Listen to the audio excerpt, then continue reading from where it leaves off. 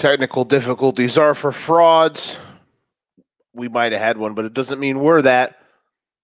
Dolphins, we're not going to talk about the Chicago team. They're boring. We don't talk about them at all. But an interesting and fun week, too, at least in the early slate. And the second slate surprised us. Plus, our boys got us stunting in the Sunday nightcap. We got a lot to get to. It's your boy, the J&N extravaganza. And we're going to have all of the action here. The Educated Ignorance Podcast. Next. Serving the Quad Cities area since 1973. And with over 50 years of excellence on their track record, you'll see why it's so easy to trust their experts when it comes to all of your home improvement projects. This family-owned business has you covered on all your needs. Protect your home or building from the elements today and get great roof repair services. Need new windows? No problem. Durham Remodeling can upgrade your windows and doors.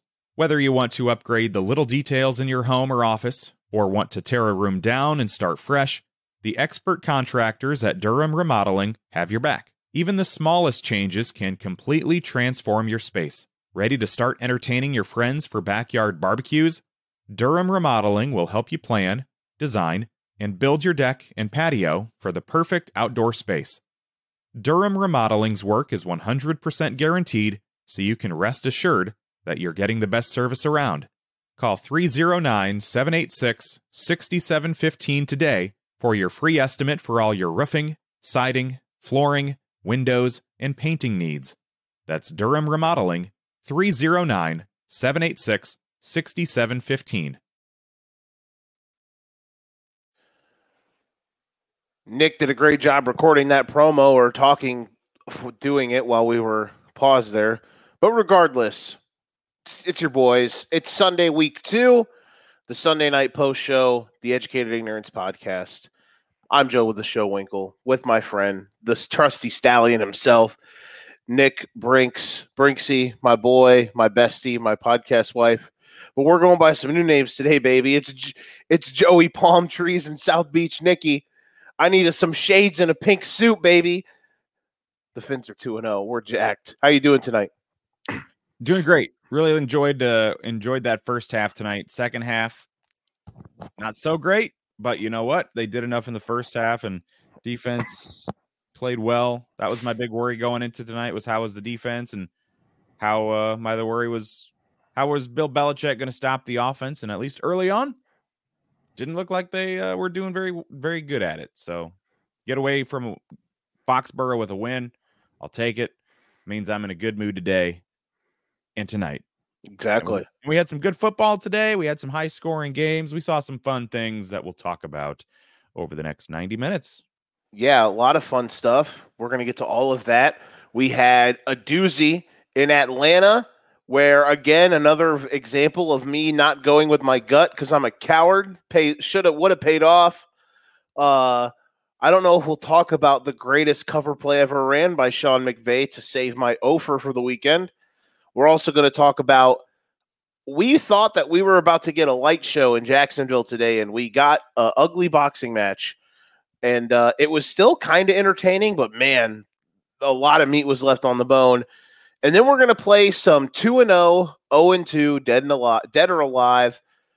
We'll discuss the meaning of that when we get there, but we have such a great show to get there. Nick, you ready to talk some ball, my friend? Yeah. Let's get after it.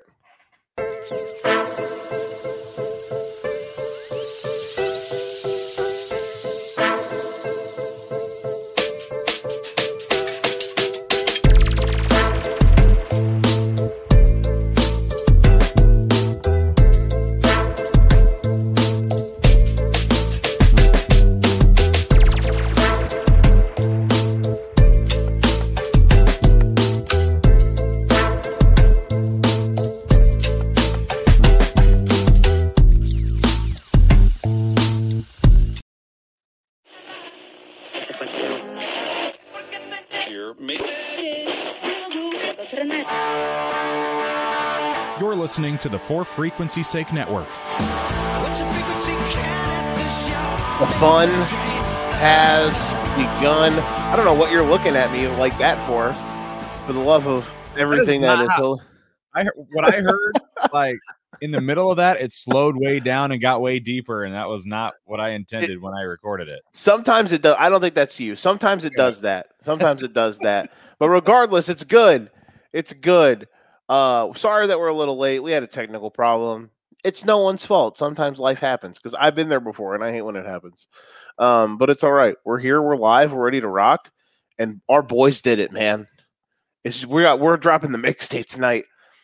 If they would have went up 24-3 and they would have like rolled, I would have came on here and maybe lit a cigar tonight, honestly. We would have rolled them up and put them in that pack. But it's all right. Joey Palm Trees and South Beach Nicky still here repping because we got it done. The Dolphins are 2-0. They get a 24-17 win in New England. They're 2-0 with both of their wins coming on the road, which is pretty damn impressive if you ask me. Just a casual, dumb media guy, as the folks say. I don't have fancy algorithms or, hard drives or and a mustache. No, stop it. I like him. That's mean. Inside joke. I need a shave, bro. I talk shit to all clipboard people. Not that has anything to do with anything. Although people loved when Tua threw that pick tonight. Those clipboard geeks. They got their there you go. The clipboard gang. They got their rocks off when Tua, ran, needed a 3-wood, but he busted out a pitching wedge on that deep ball to Tyreek down the sideline. Regardless, the Dolphins get out of Dodge with the win. I'll give my thoughts on it in a minute, but I want your original take. What were your expectations coming into the game? And on both sides of the ball, if you want to give grades like the old undisputed Shannon Sharp, Skip Bayless debates, you can give those. But what is your overall assessment on the evening, the game, and the Dolphins getting to 2-0 on the season? Well, after the game last week, I was really worried that the Patriots would have a field day running the football like the Chargers did. So they passed that test. That was good to see. They kept Stevenson and Zeke in check. I mean, they made some big plays down the stretch, especially, really only Stevenson. So nothing above what you would expect on a normal day. They're going to make some plays. But yeah, after last week, I was really worried that run defense would be a big issue. Was not a big concern that what didn't actually turn out to be a concern tonight. So that was good. I figured going into tonight that the Patriots defense would do something to slow down the Dolphins offense. And worst case scenario, I kept thinking, I hope they don't do what the Chargers did on Sunday Night Football last year when they made Tua look silly with like 3 completions through 3 quarters. And then they came out throwing the rock, slinging it early, playing well, moving it right down the field. So first drive, I think they kicked the field goal, and then the second drive they went down and got the touchdown. 2 drives in, and I was feeling really good. Offense was doing what they needed to do. Defense, they're making plays, and then really for Miami, the bulk of what I was really excited about tonight was all in the first half. Second half, there wasn't a whole lot that I was super excited about, but when you've got a nice lead at halftime, you have that luxury. You don't have to play perfect the entire 60 minutes. I thought New England made some plays too. Yeah, they did some nice things late, and I thought Mac Jones actually played pretty well tonight overall. Yeah, all things considered. I think he had one interception. Yeah, where he tried to throw a jump ball to Captain doesn't fight for jump balls. We know that. Yeah, and Xavier Howard put him in hell. I feel like that was a very similar play to Tua. I mean, defender made a nice grab, and I think the Mac Jones throw was actually better than Tua's interception. But yeah, Tua just ran out of the everyone will have an off throw on a night. But no, overall, very very pleased with the first half. Second half, there was just a lot of wasn't as good as the first half, but they did enough. And Patriots made a couple plays. Waddle. I would have liked to see what would have happened if so remember the first down play, they pinned us on a punt at like the 5 or 6. I would have liked the first play of that drive. we threw the RPO to Waddle, and it was a little behind him, but he could have caught it and he dropped it. I would have liked that was in the third quarter still. I would have liked to see what happened if he caught that because he could have gone. Like that could have been a huge play. They also had they had to punt on that drive, right? Like the play later. Because that was right at the end of the third quarter, that drive, because the start of the fourth quarter was them punting from their end zone. There was another play. I think it was the play right before the stupid ass blocked field goal that we're driving down the field, 11 plays, 61-yard drive, and they run cover 0 and Duggar fakes the blitz and drops out. But if we hit 18, which I don't know his name yet, but I'm sure we will eventually, because it feels like Eric Ezemana. Because it feels like McDaniel. Where did we get that guy? Yeah, I thought that today too. I was like, I saw his name last week. I have no idea who you are. It feels like McDaniel was like trying to get him involved. Yeah. And he would have caught that like slant on the cover 0 beater if Duggar makes an insane play, and then the next play they blocked the field goal. So there were a couple just nice plays, and the pick even on the Tua pick where he has Tyreek down the rail. If he hits him down the sideline, it's 6, but he underthrows it a bit and it stays to the numbers, and Gonzalez makes that play. And by the way, that kid's good. # good. But you mentioned the first 2 drives. So you get the stop at midfield, defense kind of figuring it out. Then you go 13, 81, 7, 13, right down the field. Bam, bam, bam. But you get stopped in the red zone. And immediately I said, all right, when they get in tight, they're going to have to run the ball tonight, because they'll just bracket up the goal lines and they won't let anything in. And then Bradley Chubb, was this real quick, random question. Was tonight's Bradley Chubb's best game as a Dolphin? He definitely seemed to make more plays than we've been accustomed to. He had a couple pressures. I thought he was active everywhere. In the absence of Jalen Phillips, who is probably their best defensive player right now, let's just be honest. Am I nuts to say that? Because I don't think I am. Phillips, I thought Chubb was great.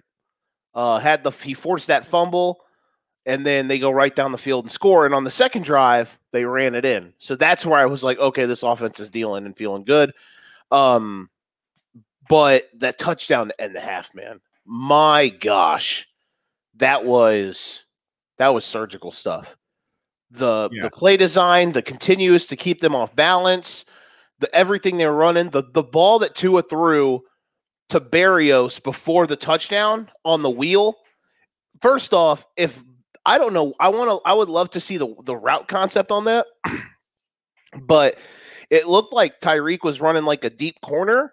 If Tyreek's not running a deep corner, it's a touchdown, because it's man, and he brings a guy over with him to come and make the play. But Tua just dropped it in there from heaven. That was sick. And then they run the quick little hitter with using their motion and all their eye candy on offense on the goal line. But yeah, man, I'm really impressed. I'm really happy. I told my friend today literally what I said, listen, man, this is how people are going to feel after this game, because people love to hate Tua. They're going to be like, oh, he threw for 460 yards last week, and they're going to look at his stats, and he'll throw for like 270, probably a touchdown, maybe 2. He'll have a dumb pick somewhere probably, because either he'll miss one or Belichick will get him on one, which we'll get to in a sec. And he'll have that type of night, and he'll do what he always does, which is beat the New England Patriots. Because what is he, Nick? He is undefeated, 5-0 against the New England Patriots. So yeah, and what did he exactly have tonight? He had 249, a touchdown, a pick that you could probably say is bad, but everything moved well. They ran the ball well and efficiently, which I was really impressed with. And defensively was the biggest step up for me, because they beat the Patriots up front without their best D lineman. And they don't have too much depth on the defensive front. Van Ginkel was great tonight. Maybe that's something that Vic can unlock. But tonight was a Vic Fangio special, because he was dialing it up at perfect times. And I'm happy, man. I'm pleased. Too many people are going to probably look into this as like, oh, well, the Dolphins are doing this and that and that. It's like, listen, man. Drives that we don't score, the other team has pros too. And I know people want to hate on Tua, but listen, man, I thought tonight was good. Tonight was really good. I have not been this pleased and content with how 2 games have gone to start a year in quite some time for the Miami Dolphins. Even last year, because last year we had that Baltimore game in week 2 that was just we came back to win, and it was like electric, like, oh my God. But also it was like we were down 35 to like 7. What the fuck? You're more of an X's and O guy than I am. What did you see in the second half that allowed the Patriots to get their 2 touchdowns in a way that Miami had just completely eliminated their offense in the first half? For the Patriots, the Dolphins defense and the Patriots offense. They went tempo a bit, which, and they actually said that. They said that in the, I think it was they said it on the broadcast. Maybe on their last drive, they're like, yeah, when they're going quick, when they're doing the 2-minute offense, like this is when Mac Jones looks like he's at his best. Which is code in the NFL for your quarterback sucks. Trust me, I know, because the Mitch Trubisky special was, man, if only they ran that 2-minute offense all game. Oh my God. And it's like, guess what? You're catching the defense napping. The touchdown drive to make it 17-10, short field after the punt. Or no, was that after? Yeah, that was after the punt. They got a couple nice plays running the ball. Also, the pass that Jones hit for the touchdown was a flag, but what do I know? They were blocking downfield, and then they turned into pass catchers, but whatever. I don't think it was anything. I mean, their biggest problem right now is they're thin at DB. This team needs Jalen Ramsey. It's why they went out to get him. Eli Apple is fine. He's fine, but he's still a magnet for penalties. He gets eat up a lot. He's not that big. Xavier Howard has his moments where it's like, what are you doing? I think they're really good downhill defensively. Like they had a 3rd and 1 in the second half with Stevenson. They ran a toss to Stevenson, and Javon Holland just comes down and fucking blows it up. Javon Holland's like one of my favorite players on this team. Kader Kohu's turning into a really nice player. He has a few nice plays, but yeah, man, I just think the Pats were due to get theirs. And the second touchdown drive, the one that made it 24-17, like the defense went into mode pretty much. Honestly, there were a couple bad illegal contact DPI calls. Like the second one on Apple was really bad, but yeah, the defense just kind of went into snooze fest mode on the second one. And you saw when they needed to on that last drive, what happens? They're starting to drive a little bit, and then what happens? Chubb runs through the left tackle and sacks him. Like when they needed to make plays tonight, they did on defense. Player of the game, Raheem Mostert. What a stud tonight. Yeah, he was really good. He turned it on in the second half when they weren't necessarily scoring points, but he was racking up big yardage. And then obviously he got the touchdown to put them back up. I think, was it 24-10? Yep. Yeah. Because it went because they had the block. Had just scored, and you felt like you needed that extra touchdown. So if you give up a score, you're still up a score. And yeah, Mostert, what a drive he had to put that one away, really. And it was because it's 17-10, and then we take the shot to Tyreek, picked off, and then we force him to go 3 and out. Yeah, which is huge. Van Ginkel had another sack. He was everywhere tonight. My God, Van Ginkel had a sack. Pride of Northwest Iowa. And then first play, we run inside zone, and boom, he hits it and he's gone. Listen, I like Nick Ahmed to a degree. I would love to see more of Devin A-Chain, and I think we will. But holy shit, man, I hope Mostert stays healthy. Yeah. He's a difference maker, man. He's not like a top 15 back, but like he's got that explosiveness, right? Especially with how they run a lot of their run game where it's kind of on the perimeter and they got to set up these developed runs and you string it out and then you kind of just need that burst. You need to string it out. Then once you get the block in the seam, you got to hit it. You got to go. And he's good at that. And the touchdown run did come up. It was set up off of they run a lot of outside zone stuff. And then they also run where they have that, it's called the sniffer, but it's like where if you have like a wing or the fullback, it's where 30 Ingold, is that Ingold? It's where he would play. Him or Smythe usually are there, and they kind of run the flat. Their favorite RPO obviously is the slant, a little wheel with the guy in the flat. That's their RPO, and it's automatic. It's one of the best. It's one of the most automatic plays in the league. But they score that touchdown because Ingold is coming to set it up. You freeze the DBs with motion. Ingold blocks. All of their offense run game wise has been outside zone. You get the block there. You cut it with the double team with the guard in the center, and then he hits the hole and he's gone. No one's home. And, he's got the speed to split the uprights when teams are playing too high safety because of you don't want to get burned deep by 10 or 17, and he can hit the seam and then no one can catch him. That's the juice that he has. And that was nice to see tonight. So you're right. Mostert tonight, that was nice because they had to have moments where they needed to run the ball.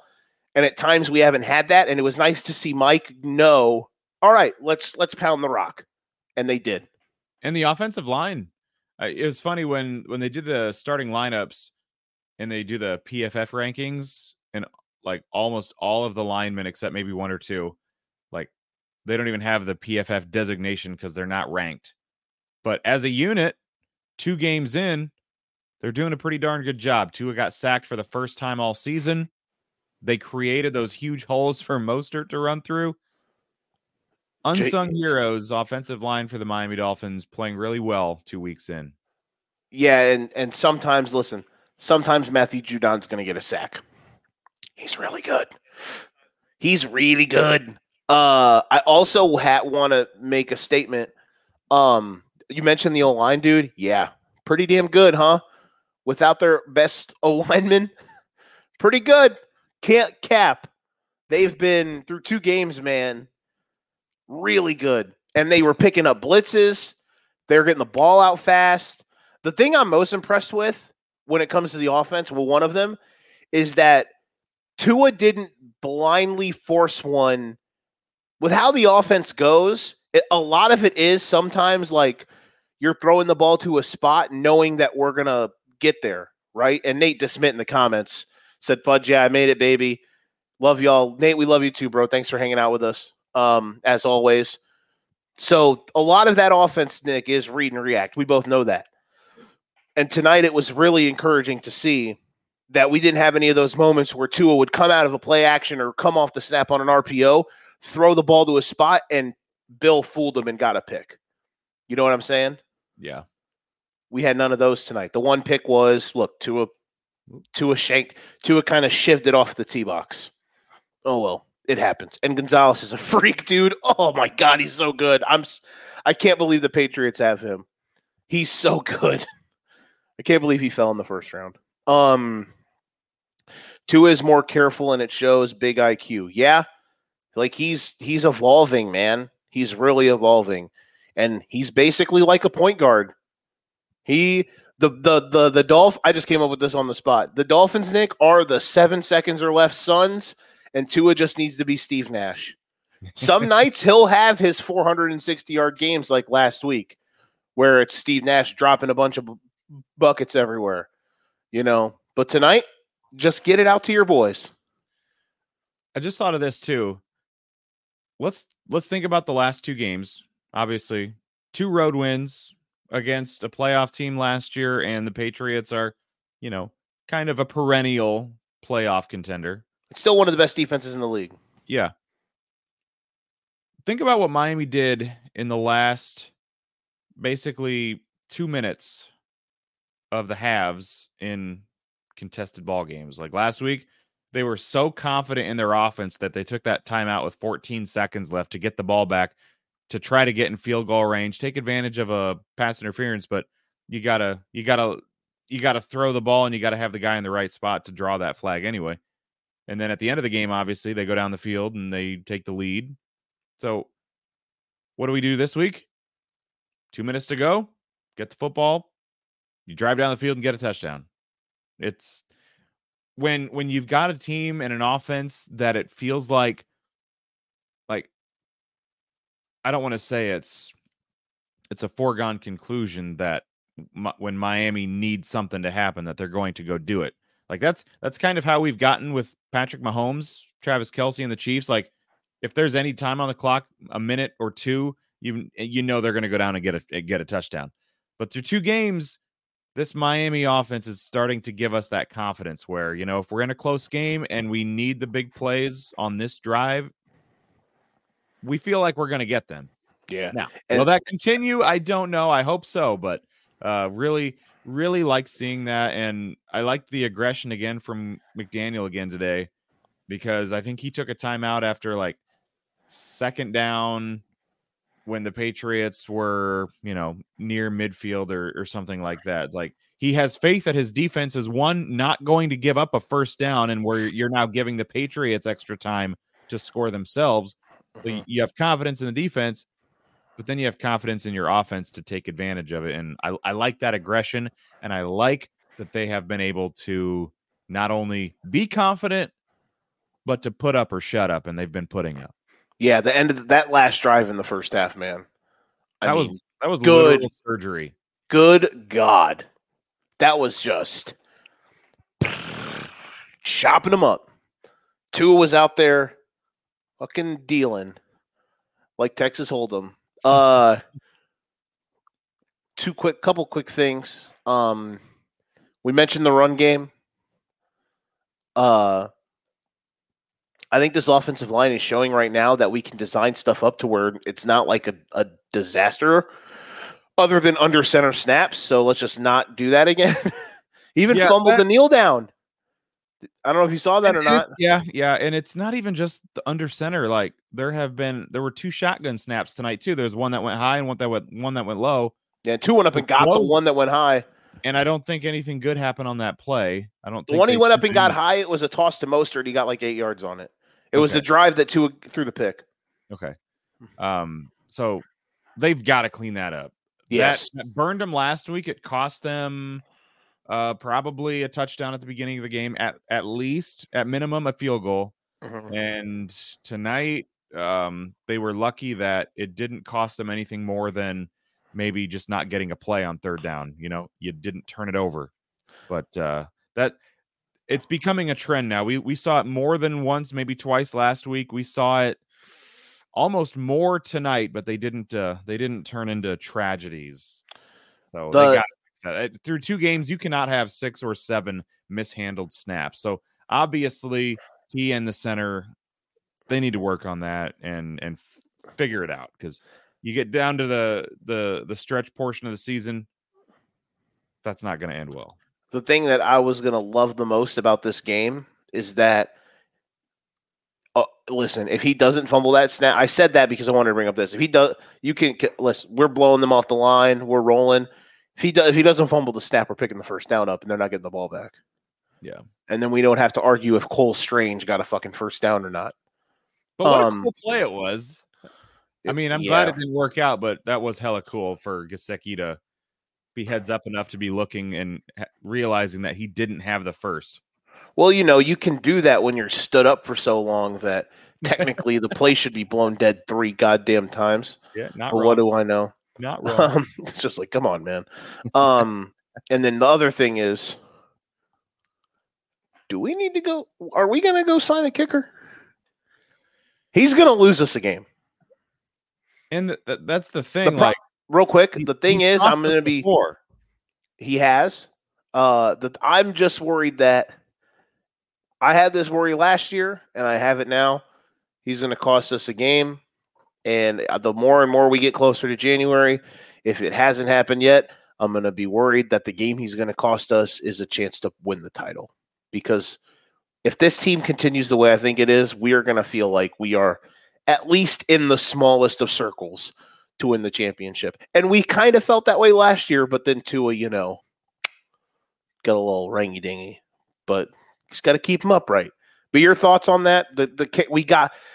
Feel like I don't know if it's malpractice if we don't go out and try to get another kicker, but because they just signed it. I mean, they just re-signed him to a decent kicker contract recently, didn't they? Man, maybe. I don't know. But yeah, the extra point last week that would have put them up 3 in a close game in the final minutes. You want that extra point for insurance to at least give yourself a tie if they go down the field and kick a field goal. So missing then, I mean, think about it now. He's 0 for 2 on kicks in the final 2 minutes, 2 to 4 minutes of the game. Yeah, and I know the night was a 55-yarder, but if he hits that, that's game. Yeah. So yeah, we'll see. Yeah, we'll see if that comes up. Yeah. Thankfully, as you said, thankfully these unclutch kicks haven't hurt us. Not yet. Just know they will if you keep it up. 60 seconds or less on the Patriots. I know we just went a half hour on our boys, but anything on the Pats that is worth noting? So far, so for me, here's all I'm going to say. Patriots fans, listen to me and listen to me good.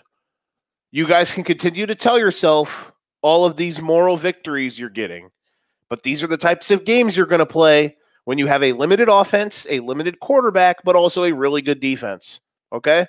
I just want you to understand that. Welcome to that world. You've had it for a while. This year, you actually have decent offensive coaching, so you're going to be able to do some stuff to a degree. But you still have Mac Jones. Here's the funny part, Nick. Literally 3 or 4 plays before Mac threw the pick, I said out loud, my roommate could attest to this. He's upstairs sleeping right now. I said, come on, Mac, throw it to us. You know you want to, and guess what he did? 3 or 4 plays later, throws it right into the hands of Xavier Howard, just like that. Patriots fans, continue to tell yourself these are moral victories and not understand that you, as a team, are getting left in the dust, and your coach is also getting left in the dust because Mike McDaniel maybe a little out schematic to your boy tonight. So, yeah, enjoy being the basement dweller of the AFC East. Well, you would be if Aaron Rodgers didn't blow his Achilles last week. But, hey, that's a different story for a different day. Your thoughts, your final synopsis on the Pats before we take a break and then get into the other games today. The Pats would be feeling a lot better about themselves if we only played the third and fourth quarters this week and last week. Yep. They've had to play from behind in the second half of both games because last week they pretty much spotted the Eagles like 16 free points right at the beginning of the game. Tonight, Dolphins go down and take a 17-3 lead. So if there's anything that's good for them, I mean, whether it's second half adjustments or just, getting your head out of your ass, you're doing something in the second half. And when you're the Patriots too, you look at the teams you've lost to, the Eagles and Dolphins, and early on this season, it seems like those two are maybe going to be two of the top teams. I know that they are in your I can't remember what you call them. I'm drawing a blank. Your 8 picks. Your educated ignorance. Like the Elite 8? Elite, yeah, duh. Yeah. Elite 8. I mean, they've lost to 2 Elite 8 teams this season. So it's not like they're out losing to the Giants or the Broncos or Washington or something like that. So they're losing to quality opponents. Defense is playing well. Defense contained Tua for the most part tonight, and they shut down Tyreek as kind of expected. I kind of thought going in, they're really good at taking out your best weapon, and they limited him to like 40 yards. So and it's a style they play, and it worked there. But yeah, their offense will need to pick up the pace because I think where the defense is at. Let me pull this just last thing. The statistics on where the fuck there it is. Who let it? But just Waddle, on the eye test, Blurpy says Mac ain't the real issue. Oh yeah, he ain't the issue though, and I tend to say he looked okay tonight. To my eye test, anyway. He did, but just know, because I know it, because I'm a Bears fan, whenever your fan base says, man, I wish they ran the 2-minute offense still, the no huddle, just know that means you have a bad quarterback. That's NFL code for that. All right, take a quick break. We'll come back. We got a couple doozies to talk about. Yeah, doozies, fun games, but man, the game in Florida today, one of them, very weird. We'll talk about that next. Transform your body into a canvas of exquisite storytelling and profound self-expression with the skilled hands of Ryan Allison. Craft custom masterpieces that tell your unique story together. Ryan specializes in color tattoos as well as black and gray. He also practices a diverse range of styles, whether you're passionate about anime, fantasy, mythology, pop culture, video games, movies, the esoteric, nature, creatures, dot work, black work, or you have your own ideas. Ryan embraces your distinct vision with an unwavering commitment to passion, precision, and originality. Each project he undertakes is a labor of dedication, a fusion of research, artistic ingenuity, and profound symbolism. His commitment to authenticity is nothing short of remarkable, infusing his very soul into every creation. From half and full sleeves to bodysuits, awesome back pieces, to majestic front panels, Ryan is the artist for anyone seeking powerful, breathtaking artwork. With every stroke of his needle, he weaves a tale that's as unique as you are. Don't settle for ordinary tattoos when you can elevate your ink to the extraordinary with Ryan Allison. Embark on your creative journey by booking a consultation with him and proudly exhibit your story on your skin. Visit Ryan at Why Not Ink Studio in North Park Mall or check out his portfolio online at ryanallison.art. Ryan Allison Tattoos. When you choose me, you're not just getting a tattoo, you're getting an experience. Shout out to Ryan Allison Tattoo and Durham Remodeling for being the sponsors of our For Frequency's Sake podcast network. Side note here. Did Tua get a sleeve in the offseason? Is that new? I have not noticed that before, and I noticed it last week, and I was like, did he get a sleeve? That's that heritage, bro. He had to get like his blood. He's in the bloodline, dog. He had to get it like the Roman Reigns in The Rock. But he didn't have it last year, right? I don't think so. He might have last year, but he definitely didn't in college and in early years. He definitely did not have it pre-Mikey Vapes. Okay. And I bet, I'm just spitballing here, he didn't go under anesthesia for it. Really? Oh, maybe. Probably not. Oh, you didn't hear about that story last week then? Dak got a sleeve on his leg, and he went under 11 hours of anesthesia for it. There's nothing wrong with that. If they're doing that for a long time. Yeah, no, I just saw a bunch of people giving him crap, so I wanted to pile on. Nerds. Speaking of Mikey Vapes, bro, how's it feel to know we got a top 5 coach in the league? And we got the best DC in the league. I'm so glad I've got to cheer for 2 defenses coached by Vic Fangio. God, I love life. All right, let's talk about a game today that happened. We thought this was scoring game of the week. Who would have thought? Nick, your overall thoughts on this interesting contest between the Jacksonville Jaguars and the Kansas City Chiefs, as both teams are now 1-1 after the Chiefs just kind of find a way against the Jags 17-9. Receivers caught some passes this week for Mahomes. Kadarius actually caught 5 of them, only 35 yards. So, good for them. The Jags limited Kelsey. I don't know if maybe his game plan was limited because of the injury and not wanting to rush back too much to the, 8-catch, 115-yard games, but they limited him to 4 catches and 26 yards and a touchdown. So a very pedestrian day for Travis Kelsey, and you still were not able. If you're Jacksonville, if you limit Kelsey to 26 yards and you intercept Patrick Mahomes, but you still lose by more than a touchdown or more than 7, you're probably thinking, well, what the heck? We should have a chance, right? They left meat on the bone, and we'll get to that. Travis looked slow today. Listen, man, deep bone bruise. He'll be fine eventually, but it's going to take a while. You could probably make the argument that he still shouldn't be playing. He was also way more pissy today than normal, which was weird. He got 2 15-yarders for throwing a bitch fit on the field. Come on, Travis. You got a podcast. You're better than that. Look, they did a good job of, obviously, first off, they did a good job of making catches. Mahomes turned chicken shit into chicken salad a lot because he is ... or he is the greatest player ... of all time.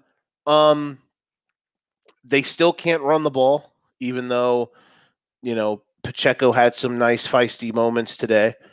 They just can't win one-on-ones, man. And their tackles aren't good. They're just not. That's a problem. Josh Allen was having his moments.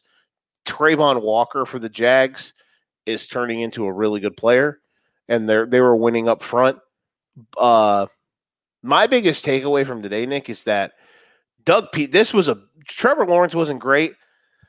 Also, I don't know if you have this stat on your record or not, but they definitely dropped they definitely had 4 passes caught in the end zone today where they did not get double tap the feet in. So yeah, I'm coaching that up if I'm the Jags this week. Also, Doug Peterson left a lot of meat on the bone. It's the second quarter. It's just an absolute slog. But your defense is hooping. You force 2 turnovers. You have the game in this kind of nasty, weird spot. You've driven the ball to midfield. It's 4th down and 5. And for some reason, they go for it. I don't know why they do this, but there's 4:10 left in the half. Just punt the ball away, pin them, and continue to play good defense. They go for it. They don't get it. And of course, 7 plays later, the Chiefs score. And that just felt inevitable that was coming. And listen, they did a good job to get right back down the field and make it 7-6, but then they give up the touchdown to start the half. So, that moment right there isn't where they lost it exactly, but today was not a good Doug Peterson day. They had a couple plays that got blown up. And that happens. The Jags are definitely going to probably feel like they left this one on the bone. Also, they went for it on 4th down instead of with 4 minutes left, 5 minutes. Yeah, 4.5 minutes left. They went for it on 4th down.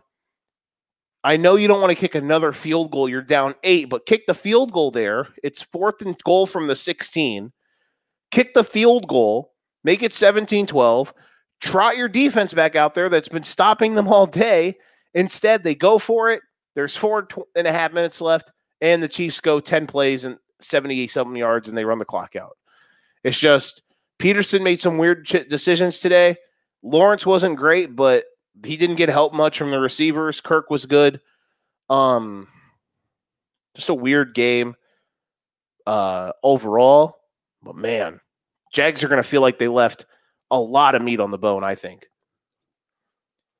It's going to be I wonder if it's going to be a weird year for the Jags, because last week Ridley and Jones were lights out as receivers. Today they combined for 14 targets, 2 catches, 32 yards, both for Ridley, while Christian Kirk, who did nothing last week, went off, picks up 110 yards on 11 catches and was targeted 14 times. So that's going to be a receiving trio, I think, that at least for people in fantasy, they're going to be like, oh boy, which dart are we throwing this week? Yeah, that'll be tough, but I think they'll be okay. I still think this is going to be one of the top 5 offenses rating, numbers wise, in the league. The Chiefs defense is really good. And guess who? Hey, here's a crazy thought, Nick. You know who? Do you want to know who's an important player for the Kansas City Chiefs? Chris Jones? No shit. What a day. What a comeback. Couple sacks, just blowing shit up. Yeah, turns out that guy's good, and he's important. And he looked the part.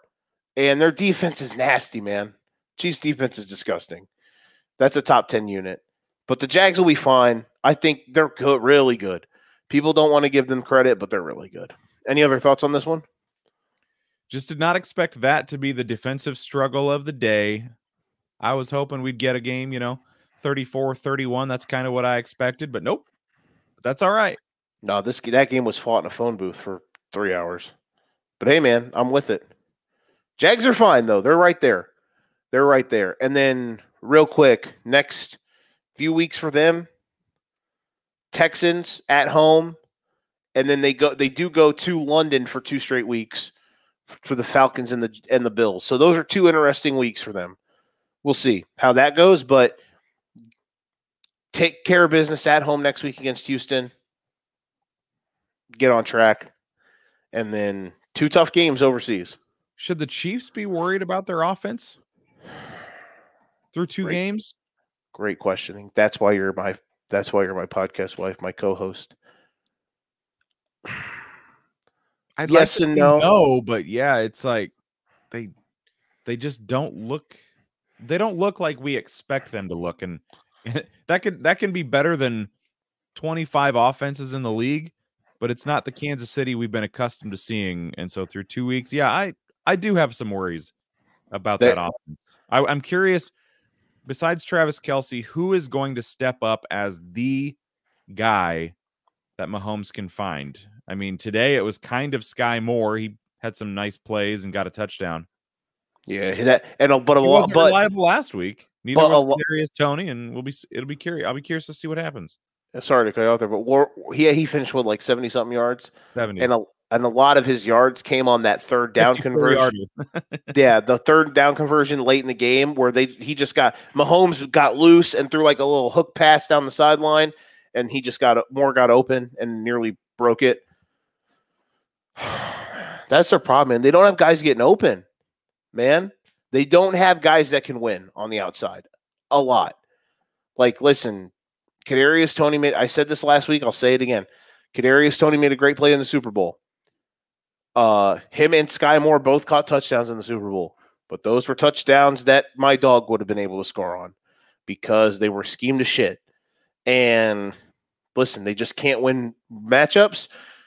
There's also the fact that the answer to the question the question you said, not to me, but in your mind, who's going to be the next guy?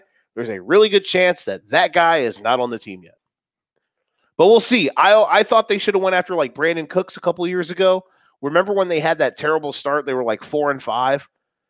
They were dog shit. The year after they lost the Bucs Super Bowl, they were terrible to start the year, the first 9-10 weeks. I thought they should have went out and got Brandon Cooks at the deadline that year because they didn't have an ex receiver. I like this team a lot, way more than that one, just for the fact that their defense is great, but their tackles aren't that good. Jawan Taylor is fine, but he gets beat too much. And their other tackle isn't good.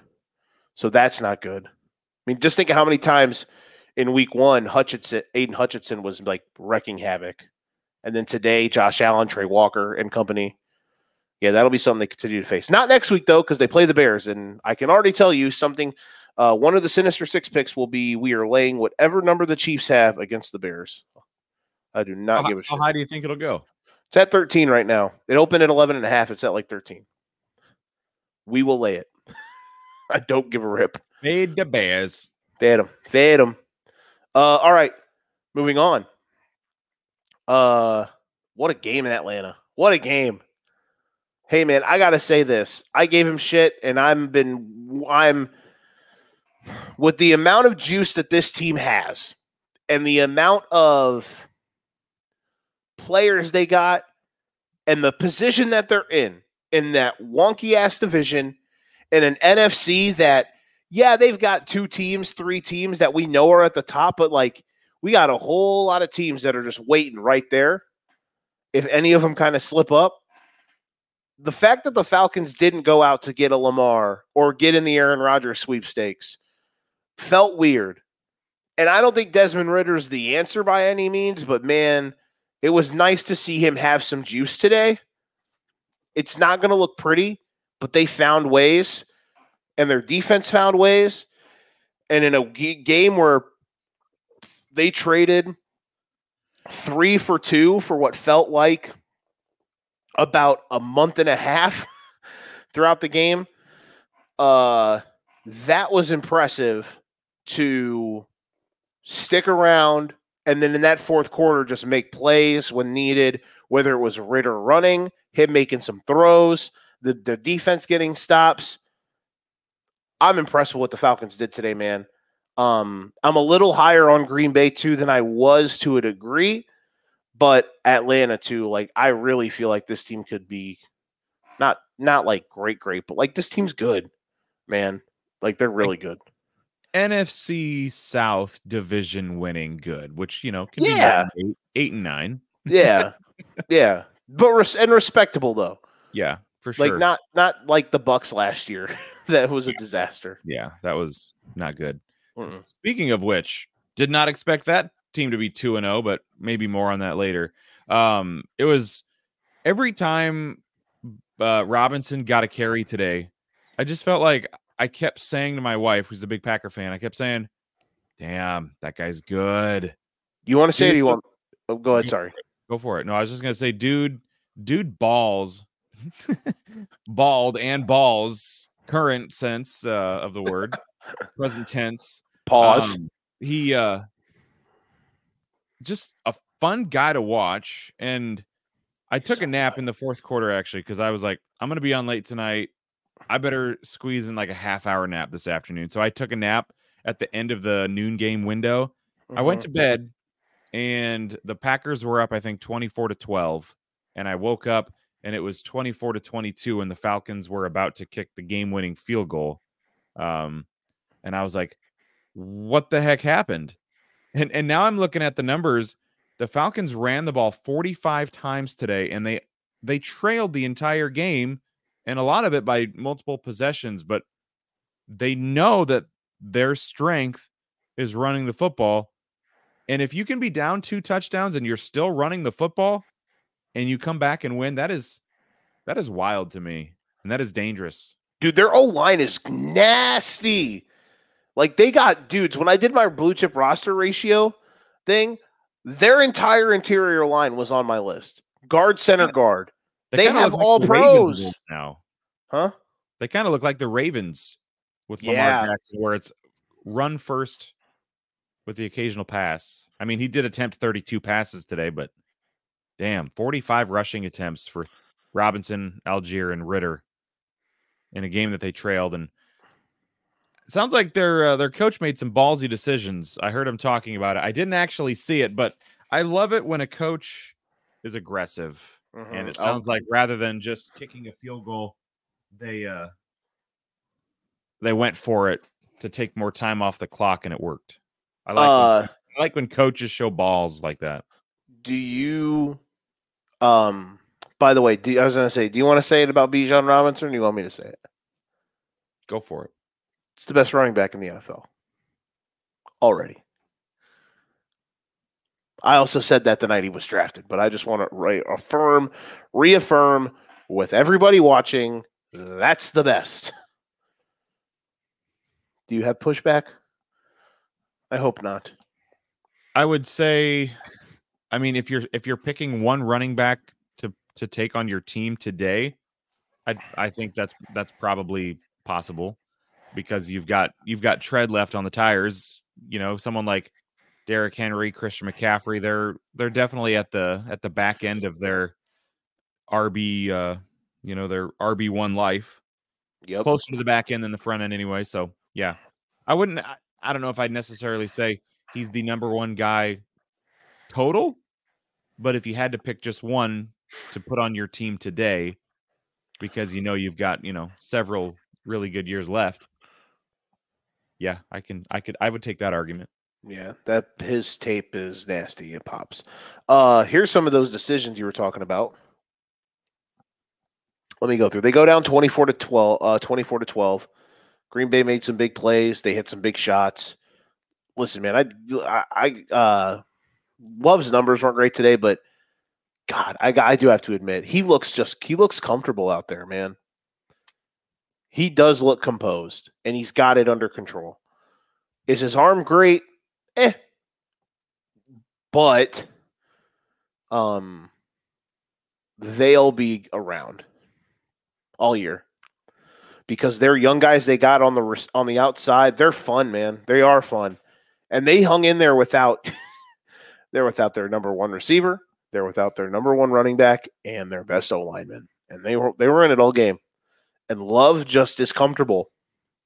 Tell you what, I know a certain divisional rival that's in his third year, and it don't look like, I know they're technically, no, Love's a year older draft class wise, but I'll tell you this, when it comes to starts, the other guy has a boatload more of them, and he don't look comfortable like that. 10 in Green Bay. I don't know if he's a long-term player, but I just wanted to throw that out there that he's all right. They'll be around all year because of him and the team that they have, but he's also a good reason about a portion behind it. But yeah, here's some of the plays that they made, man. Down 24-12, 4th and 4 from the Green Bay 6, touchdown pass, or no, 4th and 4, read option with Ritter. He turns the corner and scores. So the 4th down run with Ritter. They end up kicking a field goal to make it 24-22. And then on their final drive, 4th and 1, they're just trying to kill clock. There's just over 2 minutes to go. 4th and 1 from the Green Bay 23. They're already in field goal range, but they want to milk more clock. Bijan, 7 yards. Then they had another 4th down that they could have gone for, but that was when they decided to kick the field goal and to put them up. But yeah, man, Arthur Smith is a great coach. He knows this is the thing we were talking about last year with him. He knows exactly what this team is and how to make it work. And listen, I'll say this again, Desmond Ritter, it's not great. It's a little weird, but he was able to distribute the ball. He made plays. He's got way better running ability than I ever thought he could or would have. And they found a way to win, man, and they're going to find a way to win a lot of games because they just got dudes everywhere. Yeah. Two teams that I'm really interested to see how they progress throughout the season. Like before the season, I don't think we were very high on the Packers. I think we were decently high on the Falcons, at least compared to where they've been the last few years. And yeah, the Packers have some questions after, seemingly letting a comfortable lead slip away and losing. But I think they were missing they were missing a lot of pieces today. Do you like my sentiment just talking about Love and how comfortable he looks? I guess it's a smooth ass operation. Yeah, I think so. For the most part. He hasn't made like major mistakes, hasn't thrown any interceptions through 2 weeks, 6 touchdowns. He's making plays, not making mistakes. I think that's really all you can ask. He's not a rookie, but in terms of starting, he's closer to a rookie than a veteran.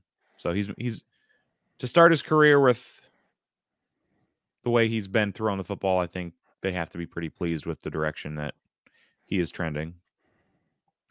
I agree 100%. All right. You ready to play a game? Let's play a game. Let's play 2-0, 0-2, dead or alive. There are 2, as of today, 4, 5, 6, 7, 8, 9, 10. Shout out to the NFC East. My God. 11, 12, 13, 14, 15, 16 teams. Half the league right now is either 2-0 or 0-2. We're going to go through we're going to go through quickly all of them and say if they're 2-0 or 0-2, are they dead or alive? As in, if you're a 2-0 team, are you a real threat to make the playoffs or not? Or if you're an 0-2 team, is your season over or do you still have a chance? Fun fact, I read this stat earlier today, since 2020, which is when the playoffs expanded to 7 teams on each side, 33 teams have started 0-2. Only one of them has made the playoffs, last year's Bengals. And they are 0-2 again. Let us, let's see here. There are certain teams that are 2-0 that we're not going to get to because I think those are obvious, but I want to go through a couple of the 2-0 teams. Actually, yeah, we'll go through 3 2-0 teams because I'm interested on your take. and then we'll mainly talk about the 0-2 teams. First 2-0 team is the team we just talked about, the Atlanta Falcons. Dead or alive when it comes to serious threat to either win their division, make the playoffs, anything. Serious threat to win their division. Absolutely. So alive. Yes, I would say they are alive. Do I see them as a Super Bowl contender? No, or at least not yet. But to win that division, yes. All right. And then I will also agree with you. I picked them to win the division early in the year. I think even if the Saints get to 2-0 tomorrow against the Panthers, who stink, I think the Panthers and the Falcons are clearly the two best teams in that division, which brings us to the other team in the NFC South that is 2-0 at the moment, the Tampa Bay Bucks. They won a game today against the Chicago football team, a.k.a. Redacted. It's gone again. They are 2-0. Dead or alive? I really want to say dead. Me too. But their quarterback's Baker Mayfield, guys. It's kind of hard because as crazy as it is to say it, Baker's actually playing good football. 2 weeks of good football is not a season. He's played 2 weeks of good football before in his career. But I can't put the dagger through their heart. I just can't do it. Now, Fair. If they were in almost any other division, I'd probably be like, yeah, I don't see them as a team that's going to be close to the playoffs. But I mean, if you win 7 games in that division, you're alive in late December. That's fair. That is fair. I'm gonna go dead because their quarterback's Baker Mayfield, and I don't know. I'm gonna leave the door open just a little bit. I don't know. Yeah, that's fair. I still think they're under hits. Still, so you think from now until January they only win 4 more games max? I feel good about that. Okay. I know I'm crazy, but I feel good about that. Right. I'm gonna make a mental note of that. Baker did throw for 317 yards today, but we're gonna get to a team that they played, and I'm gonna give you a stat. Then you're gonna be like, oh, that's why he went off. Other 2-0 team that I want to touch on, the Washington Commanders, the Commies. What a win today. Hey, man. Maybe we, and as in we, maybe me, maybe we have to listen, the Broncos defense might stink, but we got to maybe reevaluate our Eric Bieniemy takes because that offense, man, today looked good. And Sam Howell kind of looked good. In the offseason, we were like, why didn't Washington try to improve at quarterback? And now we're seeing like Sammy Hammy.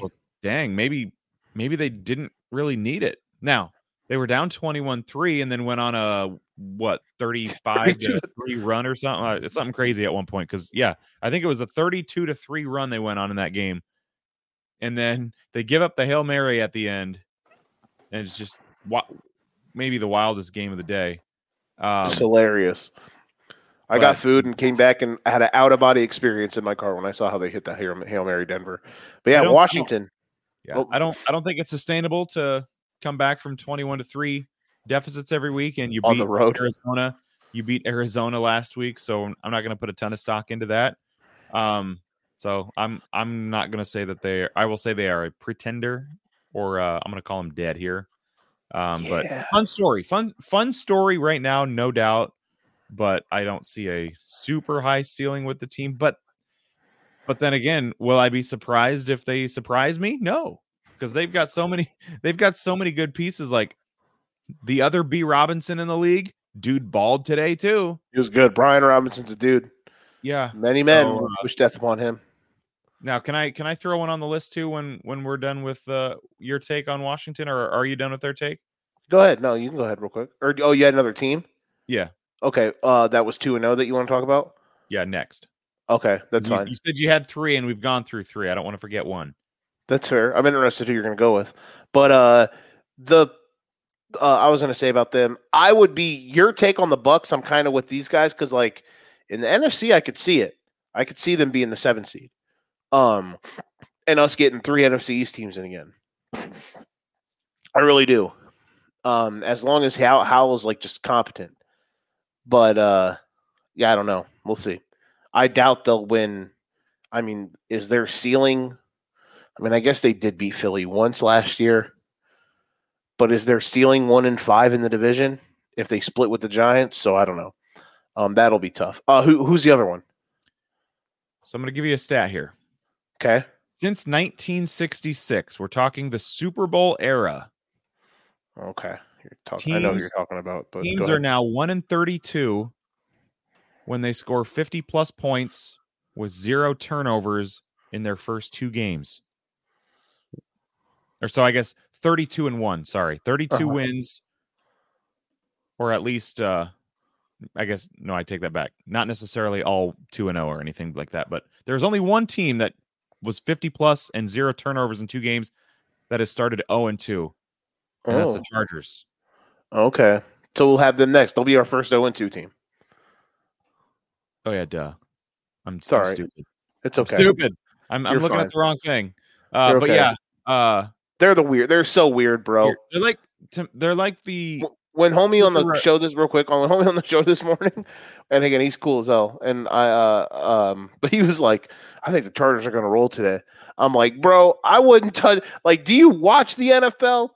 I wouldn't touch the Titans and the Chargers spread or predictions if with your money. They are the most unpredictable teams in the history of the league, bro. How can you say that with confidence? Mike Vrabel covering? That's not reliable? Fair, but it was just like, damn, man. Stay away. But so far through 2 games, they are the reverse Vikings of last year, losing close games where the Vikings were winning all their close games. And they're losing them this year too. They're also 0-2, but they're turning the ball over a ton. Can I make a statement? Yes. My little take saying they're going to miss the playoffs doesn't sound too crazy now, does it? Chargers? Remember, I had them out. Yeah. So yeah, I'm not going to say dead because they have Justin Herbert. Yeah. But technically, I had them dead before the season started. Staley as their quarterback or Staley as their coach, dead. Bullet, gun in mouth, step on. It's just constantly stepping on the same rake over and over again. Just absolutely stay kissed. The New England Patriots 0-2. Dead or alive? If you would have asked me before the season, do I think the Patriots will be 0-2? I would say yes. Me too. But, and do I think they'll win the division? Absolutely not. I think that's kind of down to Miami and Buffalo already, because I think Buffalo, the way they played today, they put last week, way out of mind. So I don't see the Patriots competing with either one, but possibly as a 7 seed, sure, I could still see it. They're not rolling over and dying. They're sure they suck in the first half, but they come back and make it close at the end. If the spreads were a touchdown, they'd be the king of the backdoor cover. Is that what you're saying? Yeah, sure. Jets next week. They've beaten them every time they played since like Obama was in office. If they lose next week, then it's over. Oh yeah, they're toast. Also, the Jets. The Jets need to get on the phone with a team we're about to talk about here in a little bit in the NFC and ask if their quarterback's available to save their season. The Cowboys in 2 weeks. Yeah, that offensive line's not blocking anybody. And then you get the Saints. But like regardless, you could be 1-3. And then the Saints game, like that'll be kind of tough. I don't have faith in the Saints. You got a couple nice opportunities to bounce back against the Saints and the Raiders to get to like 3-3. But then here's the problem: you face the 2 teams in the AFC that you can't fucking beat, the Patriots and the Bills and the Dolphins, who own you for the last like 3 or 4 years. So yeah, man, not great. Maybe they can just continue to knife fight their way to throughout the year and have some wins, but we'll see. I think dead. Pour one out. Kinda. The Cincinnati Bengals. They were in this exact spot last year. They aren't the reason I wanted to play this game, but, since they are the only one to do it since the new expanded playoff rules, they started 0-2 last year. Granted, last year I think was way worse because at least today, before the second half, they were punchy. So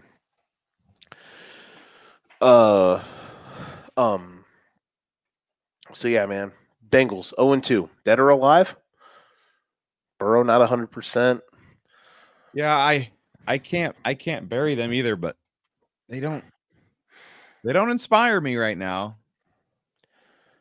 Hey man, I'll tell you this: that Rams Monday night game next week, way more interesting than I could have ever imagined it being. Yeah. Who's at home? It's in Cincy. Okay. Yeah, that's a gotta have. That's a gotta have one next week for Cincinnati. Houston 0-2. I'll just say dead quickly, but man, CJ Stroud juice today. Look good. Stroud to Nico. That's going to be a fun combination. He looked good today, man. They still obviously need another dude on the outside, but they're going to struggle to get that considering they traded their pick. But in fairness, it seems like, they actually did well with 2 of the 3 top picks in the draft in Coolidge, Stroud, and Will Anderson, who are both # really good. Anderson's different. 0-2 Texans, though, for me, dead. You? Yeah, I'll agree. I mean, not certainly not in contention to be in the playoffs, but I said it before the season. I think they'll. Actually, I'm curious. I'll have to go back and look. I'm guessing I had them under their win total, but they just, to me, they feel like a team that can't overachieve this year, whatever that means to Houston Texans standards in 2023. They could go under their win total because I think it was at like 6.5 or and still feel good about their season. Yeah. Because it's showing the steps in the right direction.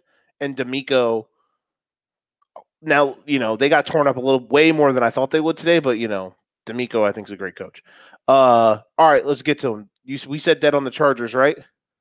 I said dead on the Chargers, kind of. What did you say? Well, I guess not really, because I said I'm not going to say they're dead. I think they're still in play. And honestly, although they're 0-2, the fact that the Raiders are leading that division right now, it's still up for grabs. Kansas City doesn't look quite like Kansas City yet. But they will. Yeah, they will. They have the get right game of the decade next week. So, but for now, Casey's kind of leaving that door open. So they're not dead to me. A couple of these in the comments because we got some fantasy questions. One guy, Blurpy, he asked this earlier and I forgot to put it up. He said he's up 22 points going into Monday night. His opponent has Najee and Njoku. Wish him luck. So it's not a question. It's a statement. Yeah, just wanted to let us know. We wish you luck, Blurpy. I also wish you luck because you dropped this earlier and you might be a Pats fan, so I'm sorry. And then here's a question. He might get a moral victory tomorrow. He could. You're a dick. Shout out. He said, should I drop George Pickens to ensure I get Puka next week? He's my only available drop, and then I can go grab Pickens as fast as I can. I just want to know this. How the hell has Pickens not been grabbed or Puka not been grabbed in your league? How was he a free agent after last week? Listen, in my league of record with all my friends, I somehow got him and I won week 1. I somehow got him. I got him in one league and then I did not get him. I requested him in all the leagues, but I only got him in one. I'm a dumbass and benched him and did not start him. Now, granted, my receivers are Ridley and Addison. So he said no idea. So I mean, listen, but Addison Addison right now is a big play touchdown merchant, which love it. Bad day for Ridley today. My running backs are Pollard, Chubb, and Gibbs.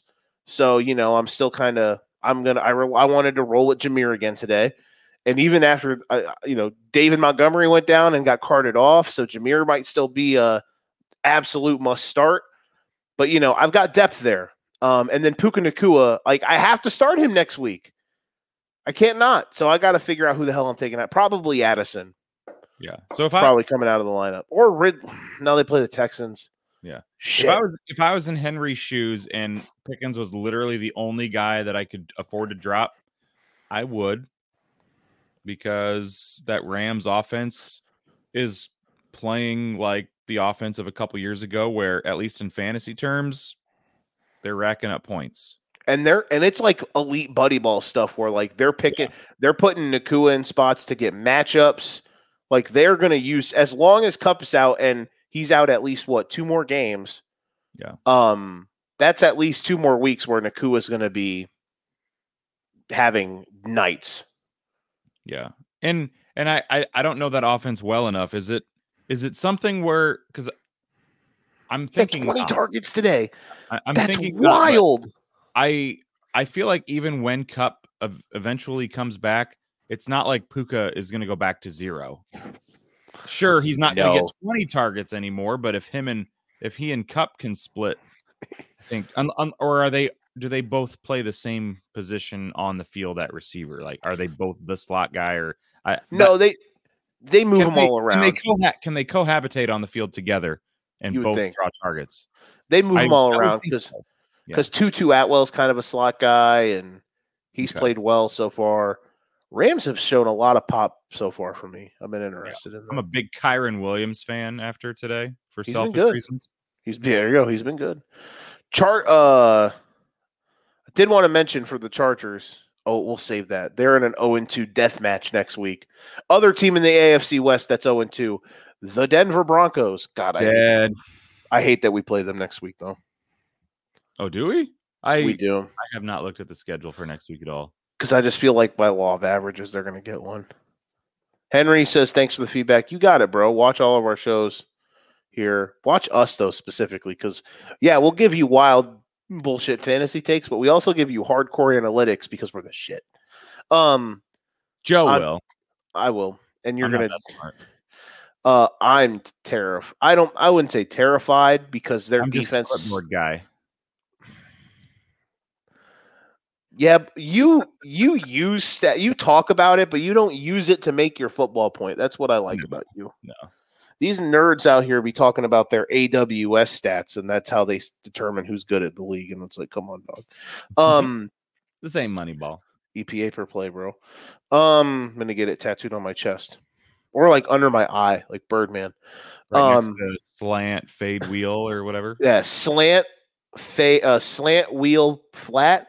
And then EPA per play right here.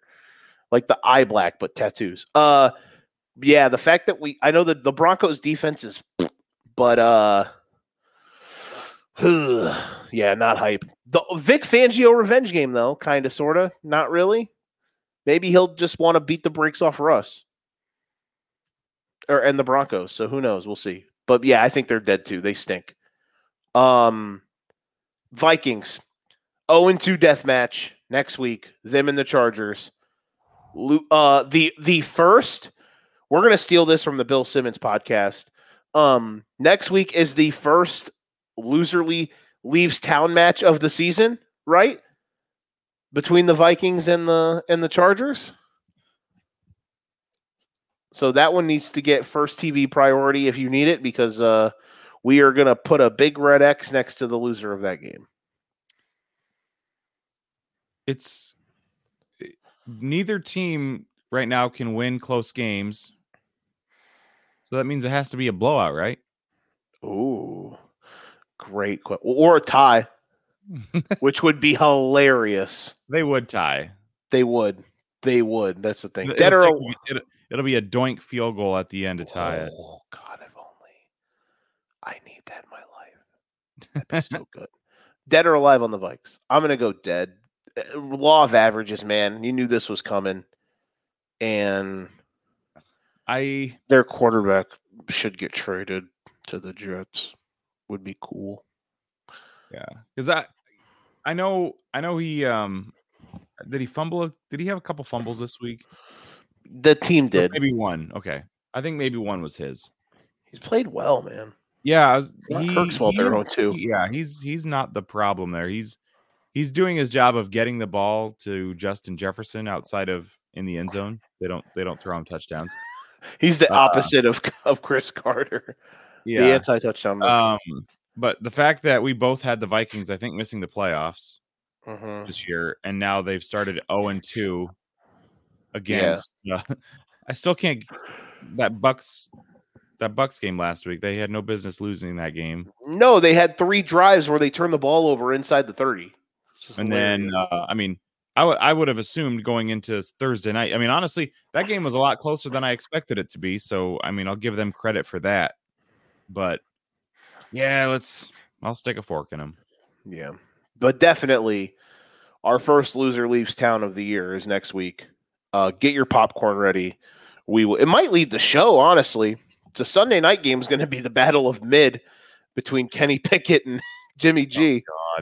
Oh, God. Is that the Sunday night game next week? Yeah. What the hell? I know, we're fucked.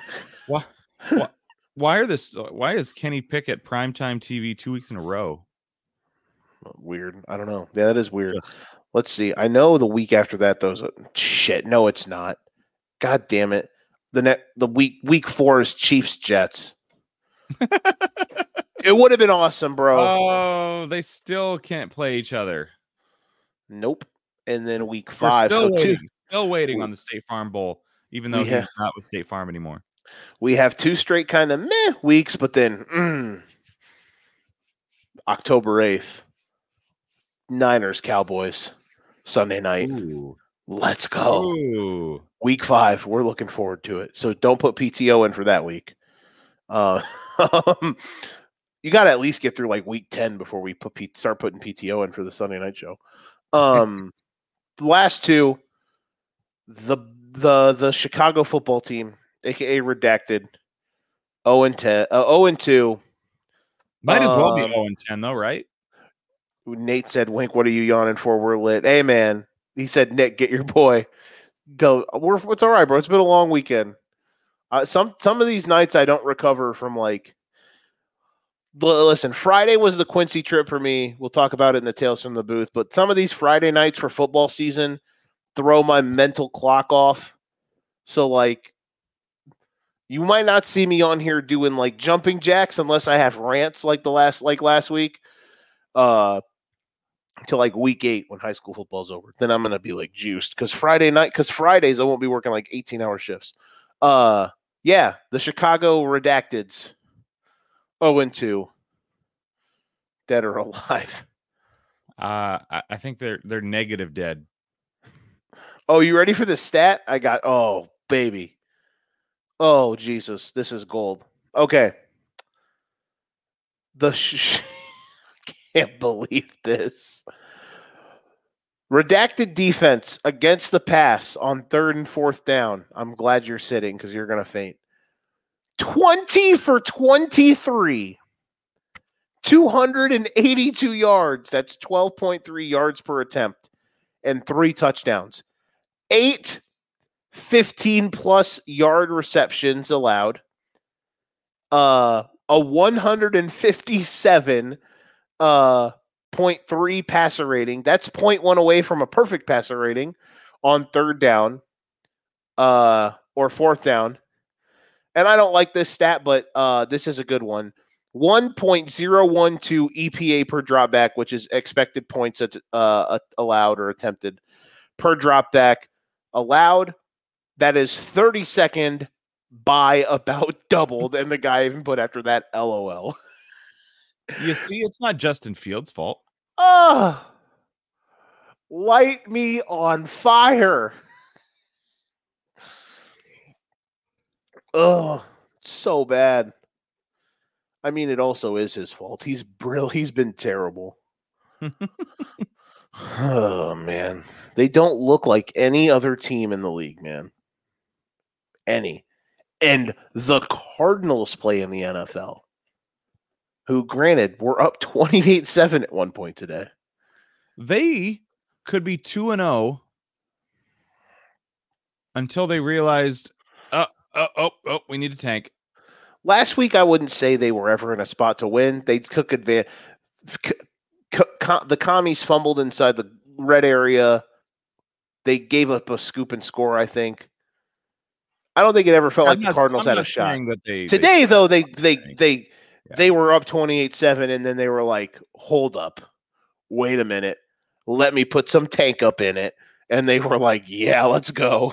Yeah, that to me, that if Miami's losing draft picks because of their tanking, like the Cardinals shouldn't have a first round pick till 2028. They should be investigated. Yeah, they should be investigated.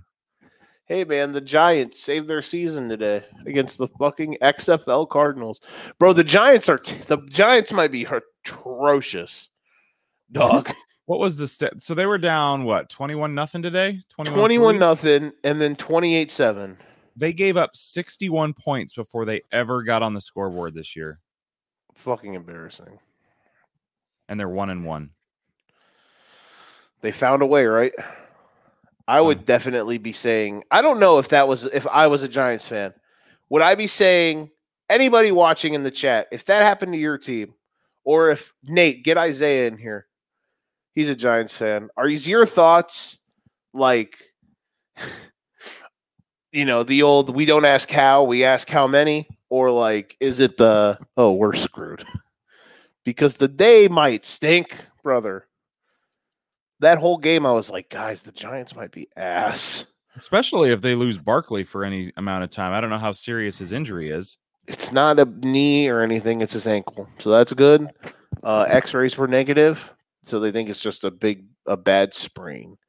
So he's not playing this week against the Niners, which is good because they're already going to get ragdolled. But yeah, man, not good. Not good. Yeah, that'll do it. That'll do it for the game. We're going to take a quick break. We will come back with Tales from the Booth right after this. If I can get to the stuff. There we go. Here we go. Educating Earnings Podcast. We'll be back to wrap things up after this.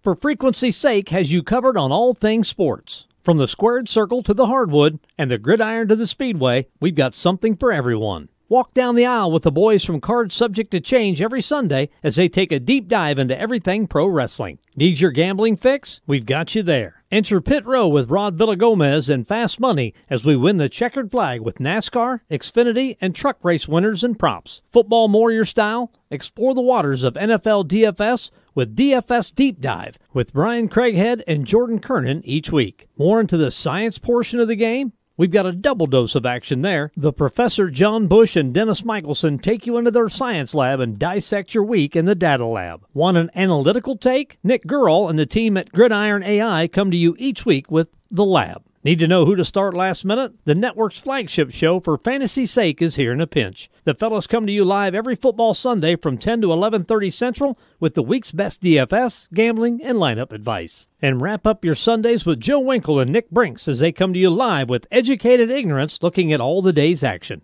Can't get enough of Joe? He comes to you 3 times a week. Not enough football on Sunday? Not a problem. Kick your feet up at lunch on Monday and slip on into the football lounge with Dan and Mark while they look at the week that was in news, notes, and more. For frequency's sake, you know what we mean. Damn right, you know what we mean. God, I love hearing his voice. Shout out to Sean Taylor. He was Sean Temple, excuse me. He was the first, guy that helped me get my foot in the door.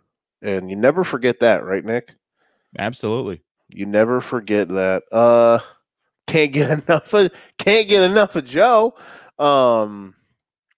Sometimes I hate you. I'm just kidding. Before we go to our next segment, I want to throw one stat out from today that I thought, Jesus, that's crazy.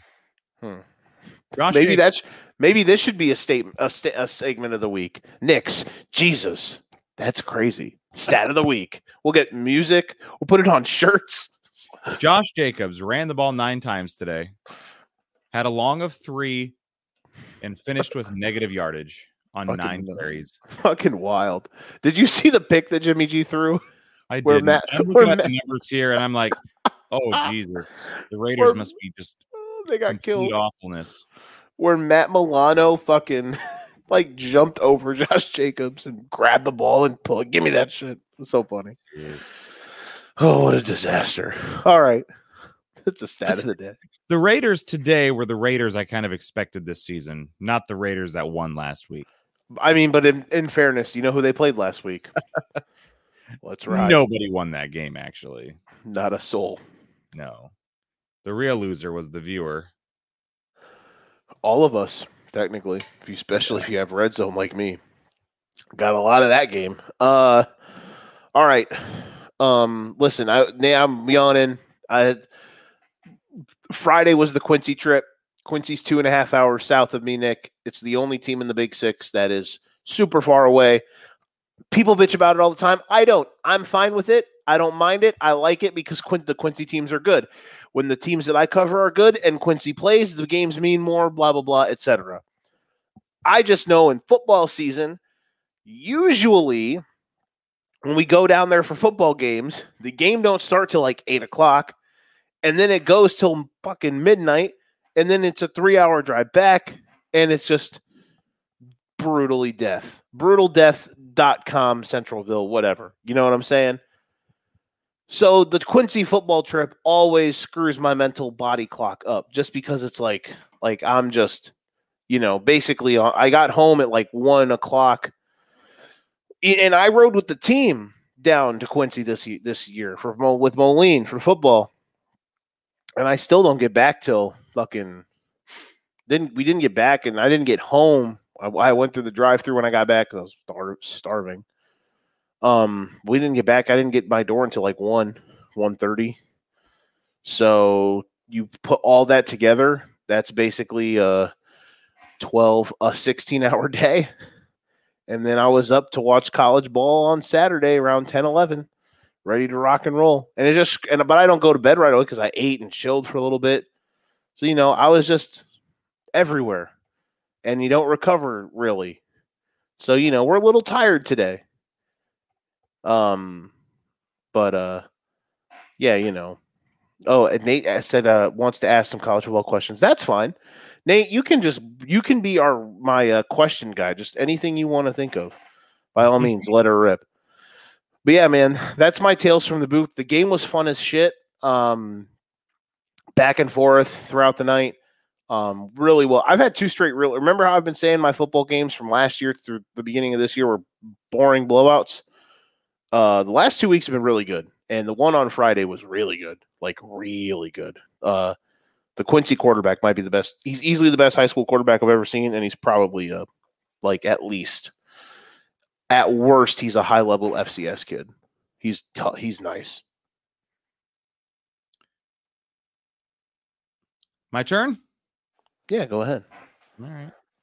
So my tales from the booth this week did not involve a booth because the AD emailed us this week and said, "Oh no, you'll be in the top row of the bleachers." Like, okay, whatever. But he's like, I'll have a table for you. I'll have a table for you. Real quick, okay. Can I ask, being small town Iowa, how often does that happen to you? Because I've heard small town Illinois stuff where that happens more often than you'd think.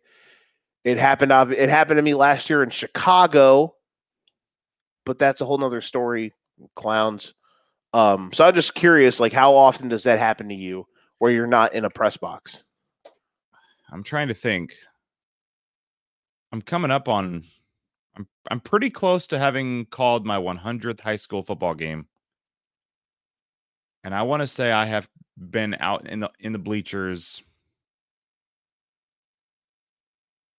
I know for sure 4 times. I can't think of a 5th. Okay. So that would average out to basically, once every 2 or 3 years. But yeah, not a lot. That's fair. Not a lot. But yeah, so I'm leaving the house about 5:30 to go to the game because it's like 20 miles away and it's a 7:30 start. So I got to stay later. I got to stay at home later that day. Get an email from the AD at 5:15. Oh, hey, I didn't get a table. So I'm like, okay, well, I'm not about to want to do a football game without a table because I keep all my stats on the laptop. if I know ahead of time that I don't have a table and I'm in the booth, I'll do paper stats. But I didn't print the paper for that because I was anticipating having a table. So it all works out. We got a table I bring my little folding table. We set it up in the bleachers. And for the first time this season, my game was not a one possession game. 2 of the first 3 games came down to the last play of the game. Had an overtime game last week, my first one ever. And then week 1, it was a 3-point game, 4th down and goal inside the 5, 6 seconds left. So I've had exciting games. This week, 42-7, just an absolute dominant win for the team I was covering. So there you go. Now I've seen it all this season now. There you go. You need those every now and then. My problem for football was I was getting them all the time. It's just like one-sided affairs all over the place. Yeah. Basketball was one-sided affairs most of the year, but, it was for the team I was covering because, they won a state title. So that was fun. There you go. Don't mind it when you're calling the blowout wins. But when you're calling nothing but blowout L's, you're like, someone save me. Yeah. Lastly, before our motorsport minute, Nate had a couple questions. One question. He had a college football question. Colorado winning the Pac-12, question mark. Give me a couple minutes. I'm going to say no, without any hesitation. I preface what I'm about to say with I adore the Buffaloes. I adore Coach Prime, even though he ragged on my Knowles. That's fine. I adore Shedeur Sanders. He's a future pro. Love him. He's amazing. I love what they're doing. I love how he is a renegade in a sport full of people that act like they're, common folk goody two-shoes, but when the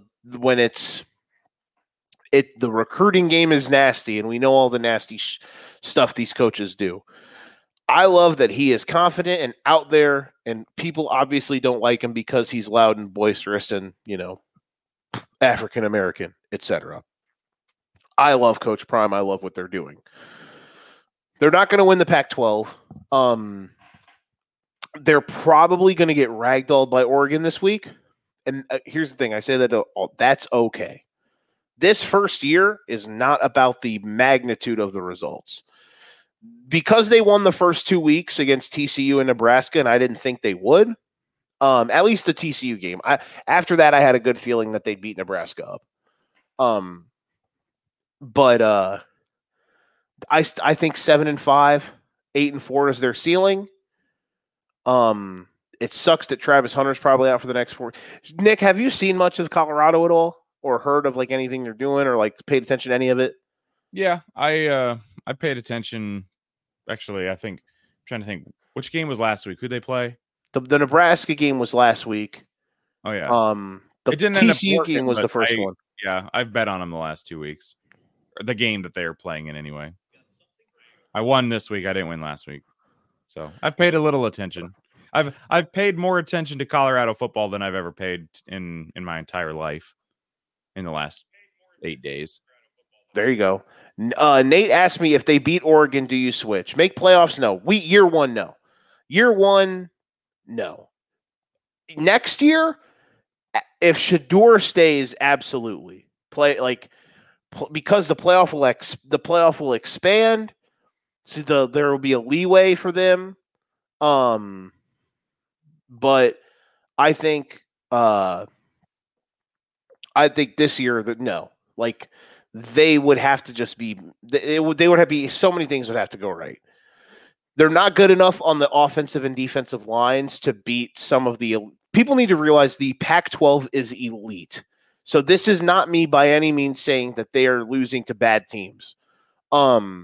Oregon's really good. USC really good. If I had to put money on the line right now, even though I'm a Florida State fan and I've loved what they've done, even though Saturday was way more sketchy than it should have been, I would probably put money on USC to win the title if I had to. Washington, really good. Who else in the Pac-12? Oregon State and Utah are both tough. And for Colorado, they play both Oregon State and Utah. Both of those are terrible matchups for them. Nate has I'd love to know what the odds are on that. Nate has a bet where if they make the playoffs, he'll make $3,000. I don't think you're going to cash that ticket. But listen, it's okay. Like, I think 8-4. Here's the thing with them. Last year they went 1-11, and they lost all of their games that they lost. They lost on an average of 29 points a game. The second closest in the Power 5 was Northwestern, who also went 1-11. They lost on an average of 14 points a game. So Colorado, to have the improvements that they have had, is sensational. Last night was a bit of a wake-up call to a degree because Colorado State was more physical. I feel like because of all the trash they talked, it actually got Colorado out of their game a little bit, and Colorado State was physical with them.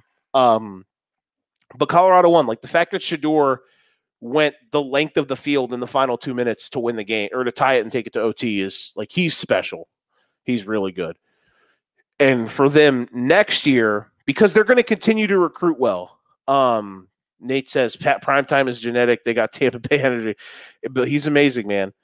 If Shedeur stays, Travis Hunter will stay. Have you heard of this Travis Hunter kid, Nick? The 2-8, like, he got hurt last night on a cheap shot, like really bad. It was while he was playing receiver. Ball got overthrown. Got overthrown. It bounced twice, and then the safety came over and like really hardly bumped into it, like nailed him, and he got hurt. Just really dirty. And next year, because Travis will stay, if Shedeur stays, they're going to continue to recruit well and get guys in the portal. The next step for them is to beef up the defense, but mainly their offensive and defensive lines. And that alone will help, because if Shedeur was able to, one thing, if Shedeur could run a little bit better, I mean, good God, because it is just nuts. But yeah, they're going to be good. They're going to be fine. Like, they're going to win like 8 games, and that'll be really good. Anybody people can't wait for them to lose, and they're going to love it, and they're going to cherish it. And I just don't see it. He's so good for the sport. I love what Colorado's doing. But again, I will predict, I think they'll lose by 2 or 3 scores to Oregon, because Oregon will not screw around. Oregon will lean on them. They will run the ball. The defense for Colorado just isn't that good. I don't think they can hang with, I don't think their offense or their defense can be competent enough to stop elite offenses enough. They can score with anybody. Missing Hunter's a little bit tough, but Jimmy Horn, Weaver, the tight end, Dylan Edwards, the running back, they still got dudes everywhere, so they'll be fine. That's my long take on Colorado. Lastly, Motorsport Minute. Nick, our man Bubba, survived and advanced. Remember, we asked at the beginning of the playoffs, is Bubba a dark horse round of 8 guy? Didn't need a win to get through to the round of 12. This isn't a Bubba fan podcast. I just like when he succeeds, because, people look dumb hating him because, they hate him for obvious reasons.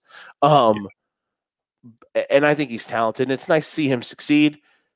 Dega's a good track for him. If there's ever a time for him to find a way, a Dega race, man, everyone's going to be watching to see if he can pull it off.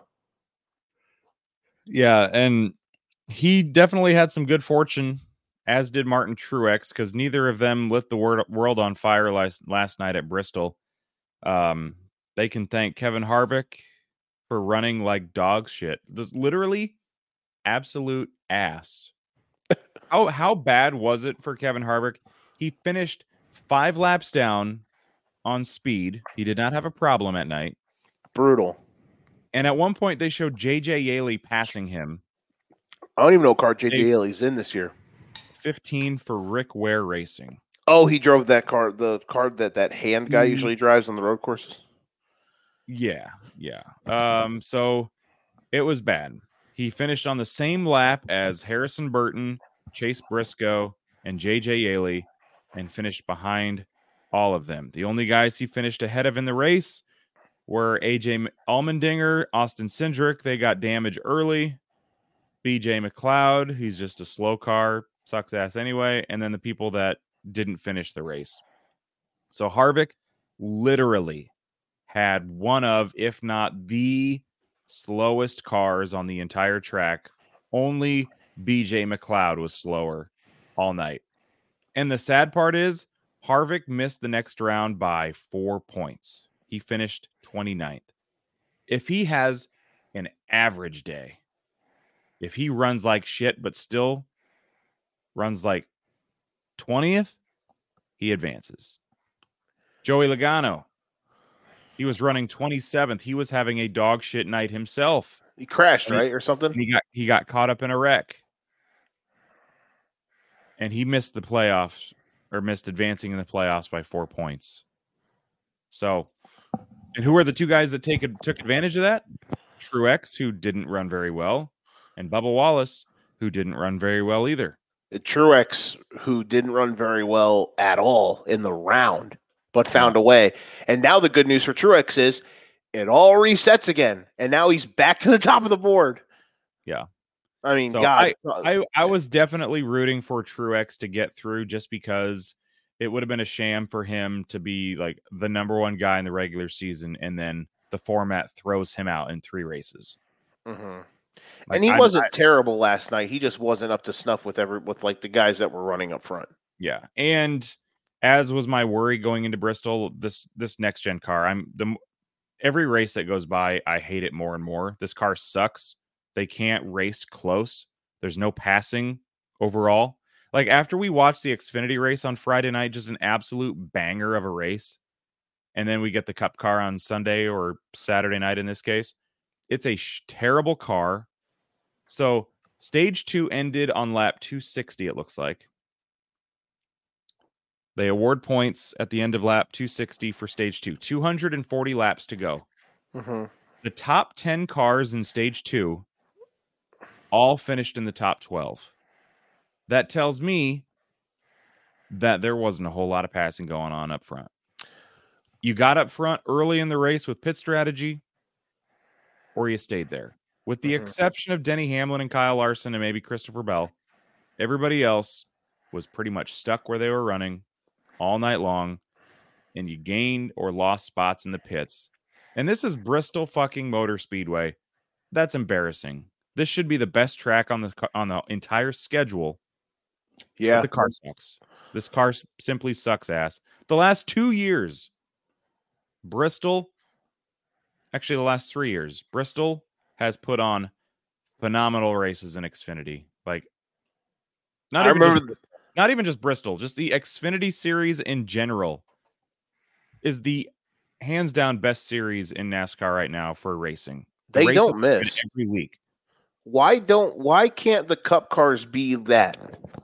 Why can't at this point, it would be way better. Like the Xfinity series is cheaper as is, so you can't tell me that this car has to be expensive that they're running.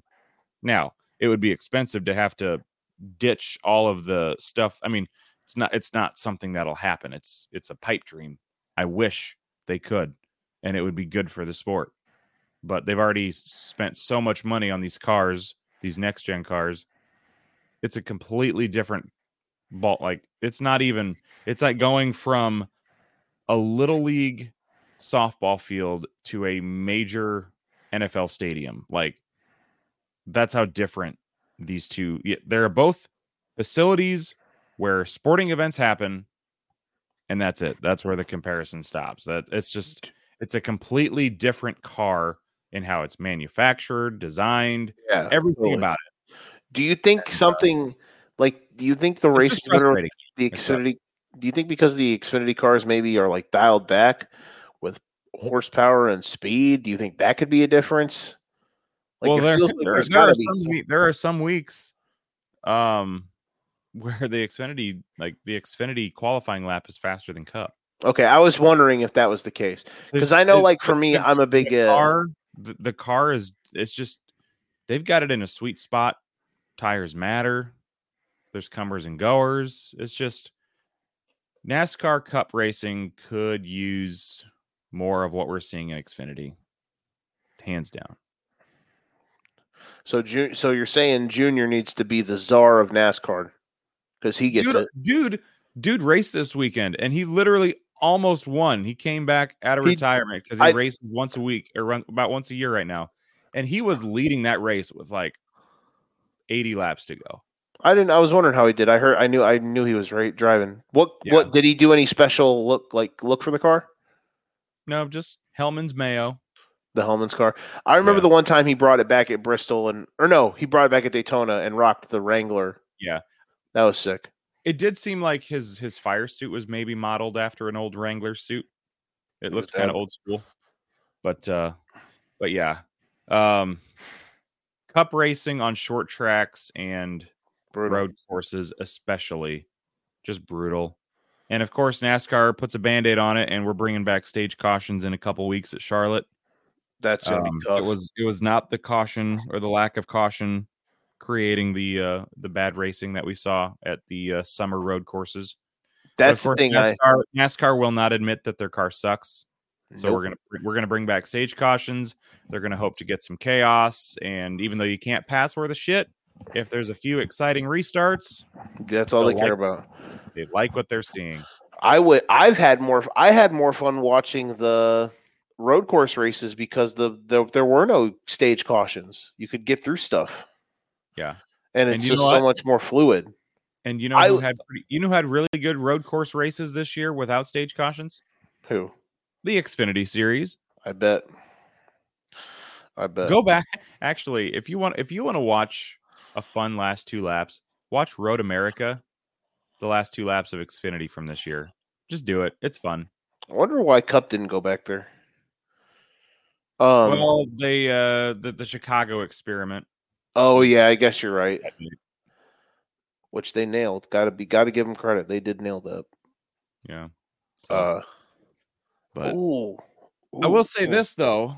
I fill out my bracket for a fantasy league I'm in. We pay $5 for a bracket and see who has the most points at the end of the playoffs.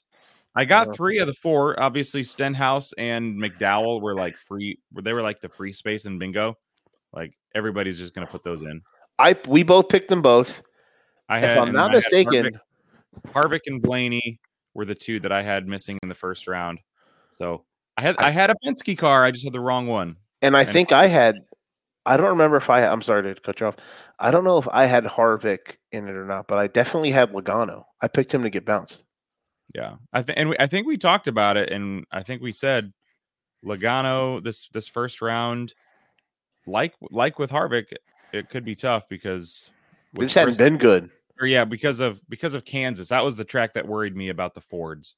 Yeah, because the intermediate package was not one that suited Ford well this year, except for Buescher and Keselowski. They're the exception right now. They're kind of running well, or at least top 10 everywhere right now, while everybody else is fighting for like top 15s.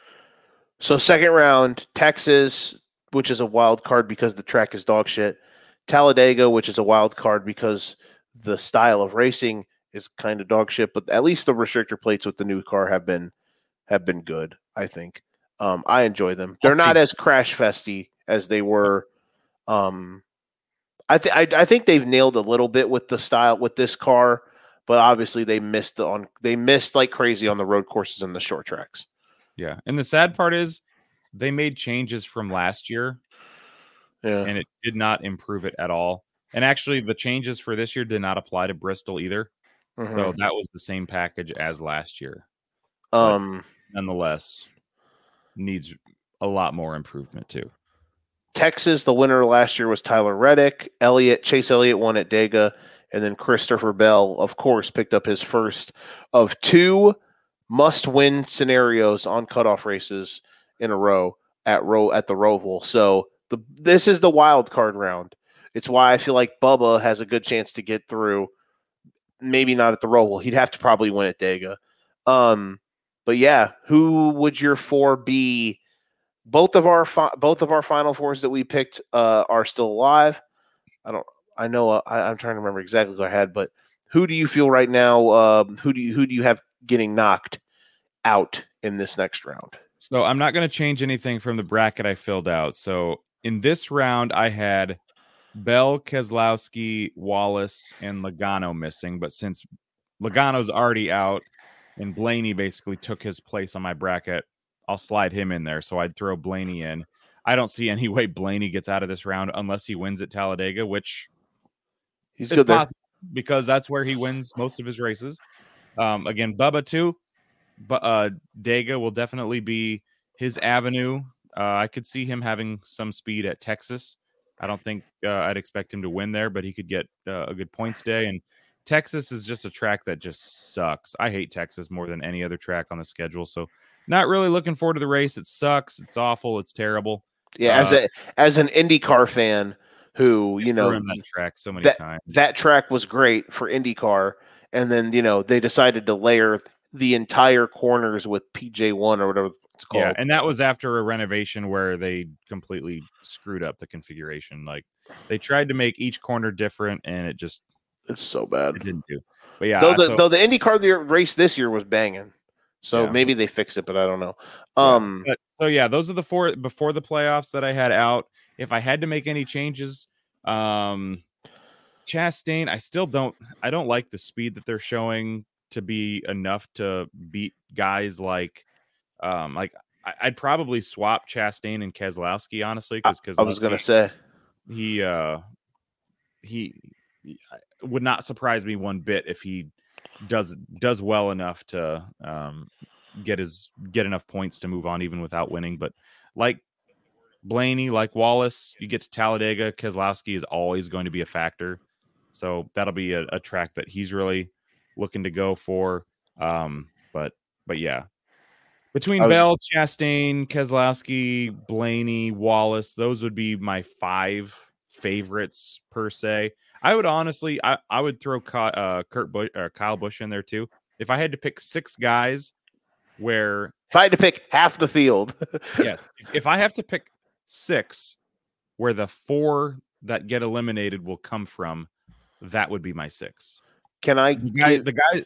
So that leaves Byron, Truex, Hamlin, Buescher, Larson, Reddick. Those are the 6 at least speed wise that should have no problem getting through the next round. But obviously this is NASCAR, so speed is only part of the it's only part of the solution. You can blow a tire, blow an engine, get taken out because Corey LaJoie tries to go 3 wide and loses control of his car after LaJoie Logano this week. So you're a funny guy. But yeah. I was gonna say, can I offer you some Brad Keselowski, and him and Buescher are just gonna they're just gonna put the clamps on everybody at Dega. I'm expecting that to happen because those guys have owned the super speedways for 2 straight years. They just have only been able to win one of them. Yeah. I absolutely see it. And that's one thing I hate about the playoffs now. Like that race could be so much better, but then you've got 12 guys or maybe 11 with one guy that's going to win the week before. 11 guys in the race. All they care about is points. So they're going to be conservative as shit. They are content for that race to go single file for 187 laps, and then on the last lap, make a move and hope for the best. I hate that. That's because of the playoffs. Yeah, because like I said, I think they actually have nailed it with the restrictor plate tracks. Yeah. I really do. I mean, they've been hit or miss. I don't like that it seems like all they do is just run side by side. The thing that we miss right now with this plate package is growing up, you would always see the graphic. Somebody just went from 30th to 5th in the last 6 laps. That's fair. We don't have that anymore. Physically impossible right now with this car. Yeah, which is unfortunate. I hate that even plate races are track position races where, you're staying out on a pit stop because you don't want to be 30th.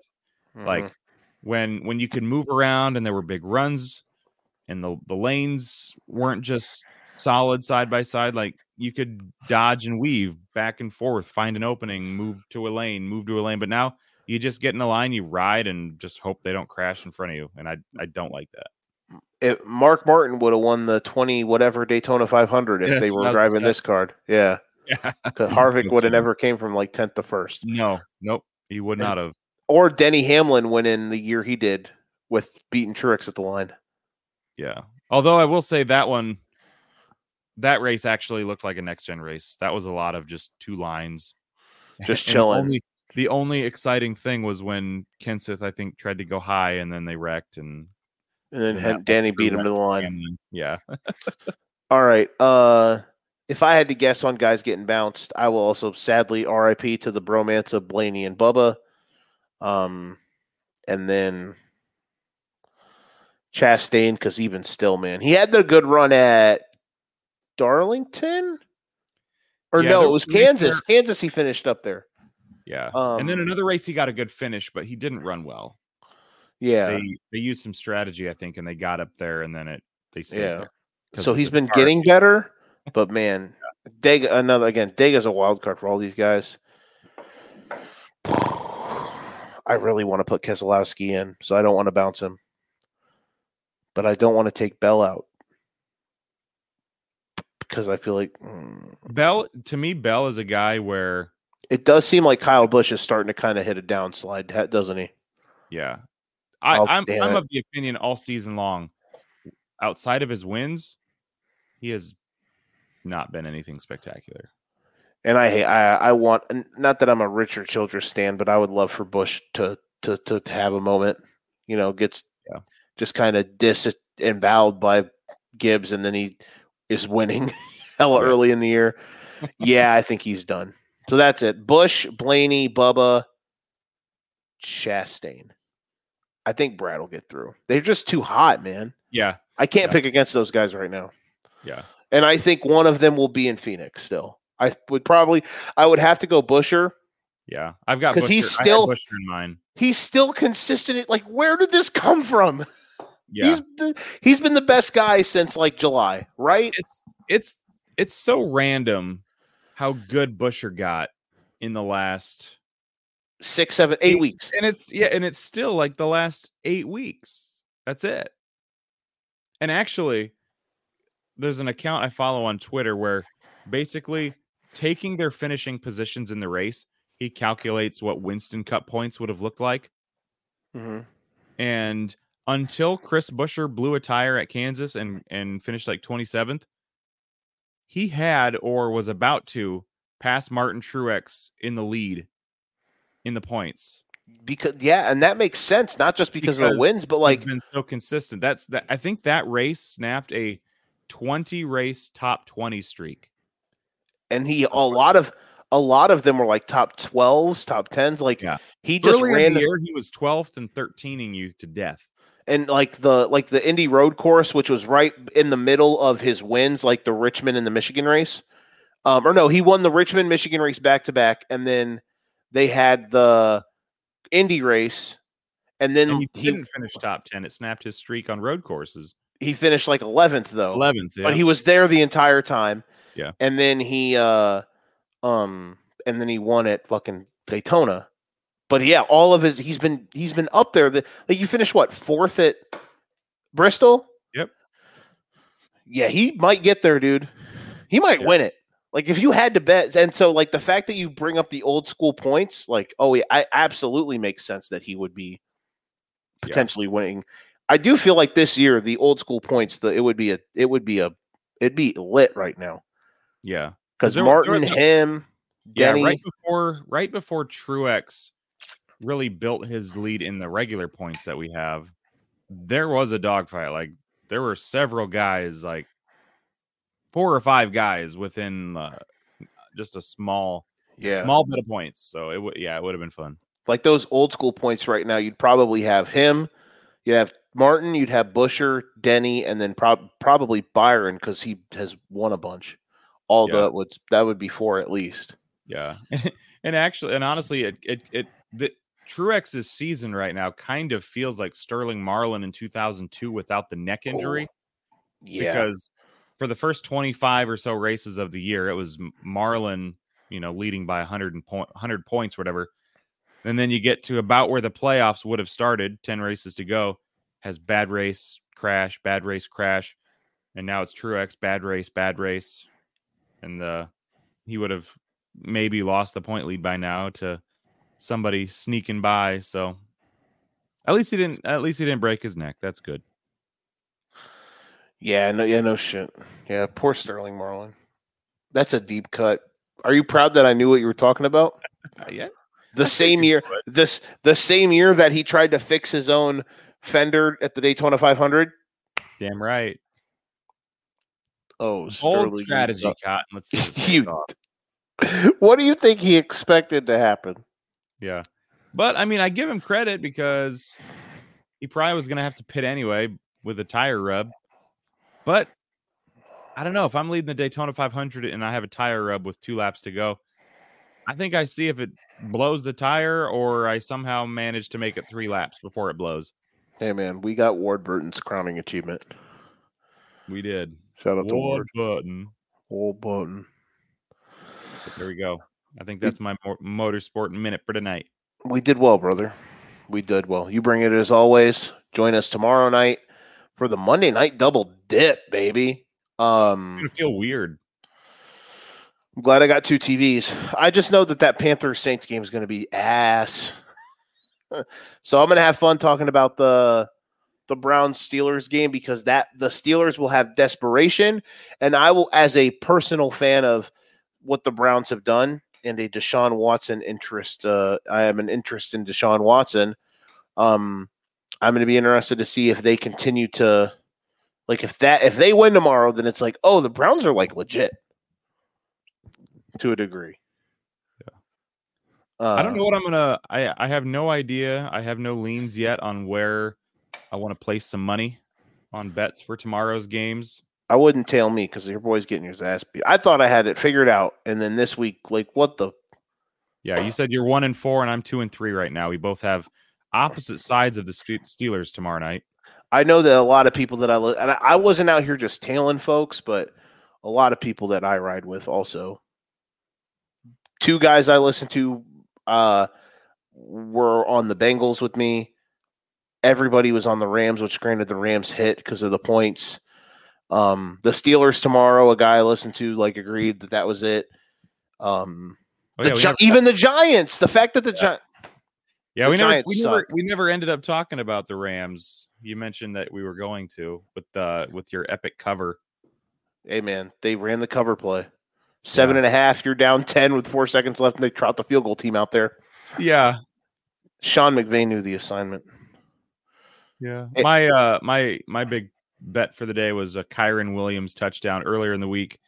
I basically, when I bet, I like to follow promos, like if DraftKings or FanDuel has profit boosts and stuff like that. So I looked for a guy where DraftKings had good odds on a touchdown scorer compared to the other books, and Kyren, the DraftKings had him at like plus 350. This was before Cam Akers was ever ruled out. So I took him at plus 350 with a 50% boost. So I got over 5-1 on Kyren Williams to score a touchdown, who scored twice last week, scored twice today. And you were hot on the ATTVs today. Week. It was a great week. I had Hawkinson, same deal. DraftKings had good odds on a Hawkinson touchdown, boosted it 50% for even more juice on it. Hit that, and that's why I did it again today, because Thursday went well. And then you also I hit Raheem Mostert first touchdown tonight. That was nice. Dolphins money line, all on promos pretty much, either a free bet or the promo for the DraftKings money line of up 10, you win. So when Miami went up 10-0 with a Raheem Mostert touchdown, I was very happy about that. That was a great moment in my day. Probably the worst moment in my day was when I had a 3-leg same game parlay on BetMGM for a risk-free same game parlay. And in the fourth quarter, I'm rooting for Ramondre Stevenson to get to 50 yards while the Patriots are down 2 touchdowns. So I'm thinking, okay, they're probably going to throw the ball. I'm screwed. He gets to 50 yards, and I'm thinking, oh, sweet, I'm going to win. And then I realized I was still 1 yard short of Tua getting to 250, and he never got it. So I was rooting for Ramondre, and actually, he needed to score the touchdown he did, because he finished with 50 yards. Without the touchdown, he would have not gotten 50 anyway. So I basically rooted for him to get a touchdown, and it didn't even matter. You dick. I was disappointed by that. I know. I was disappointed in you. But all right. Well, next week we won't be a half hour late for our show. Which is no one's fault. I'm not mad at Nick. That was weird. I thought it was me, but we went 2 hours with no problem. It's all right. So yeah. That's going to do it for tonight. We'll be back tomorrow night for the Elite Eight. We will have the show next week after the Battle of Mid in Vegas. Watch. That game's going to be electric, by the way. That Steelers-Raiders game. So yeah, tomorrow night, Monday Night Double Dip, week 2 of the Elite Eight. Potential shakeup, maybe. We'll see. For Nick, I'm Joe. Joey Palmtrees and South Beach Nikki. We're going to ride out here. We're going to be in pink suits next week. We are out. This has been the Educating Ignorance Podcast. If you ain't got your game, be best pass the sticks.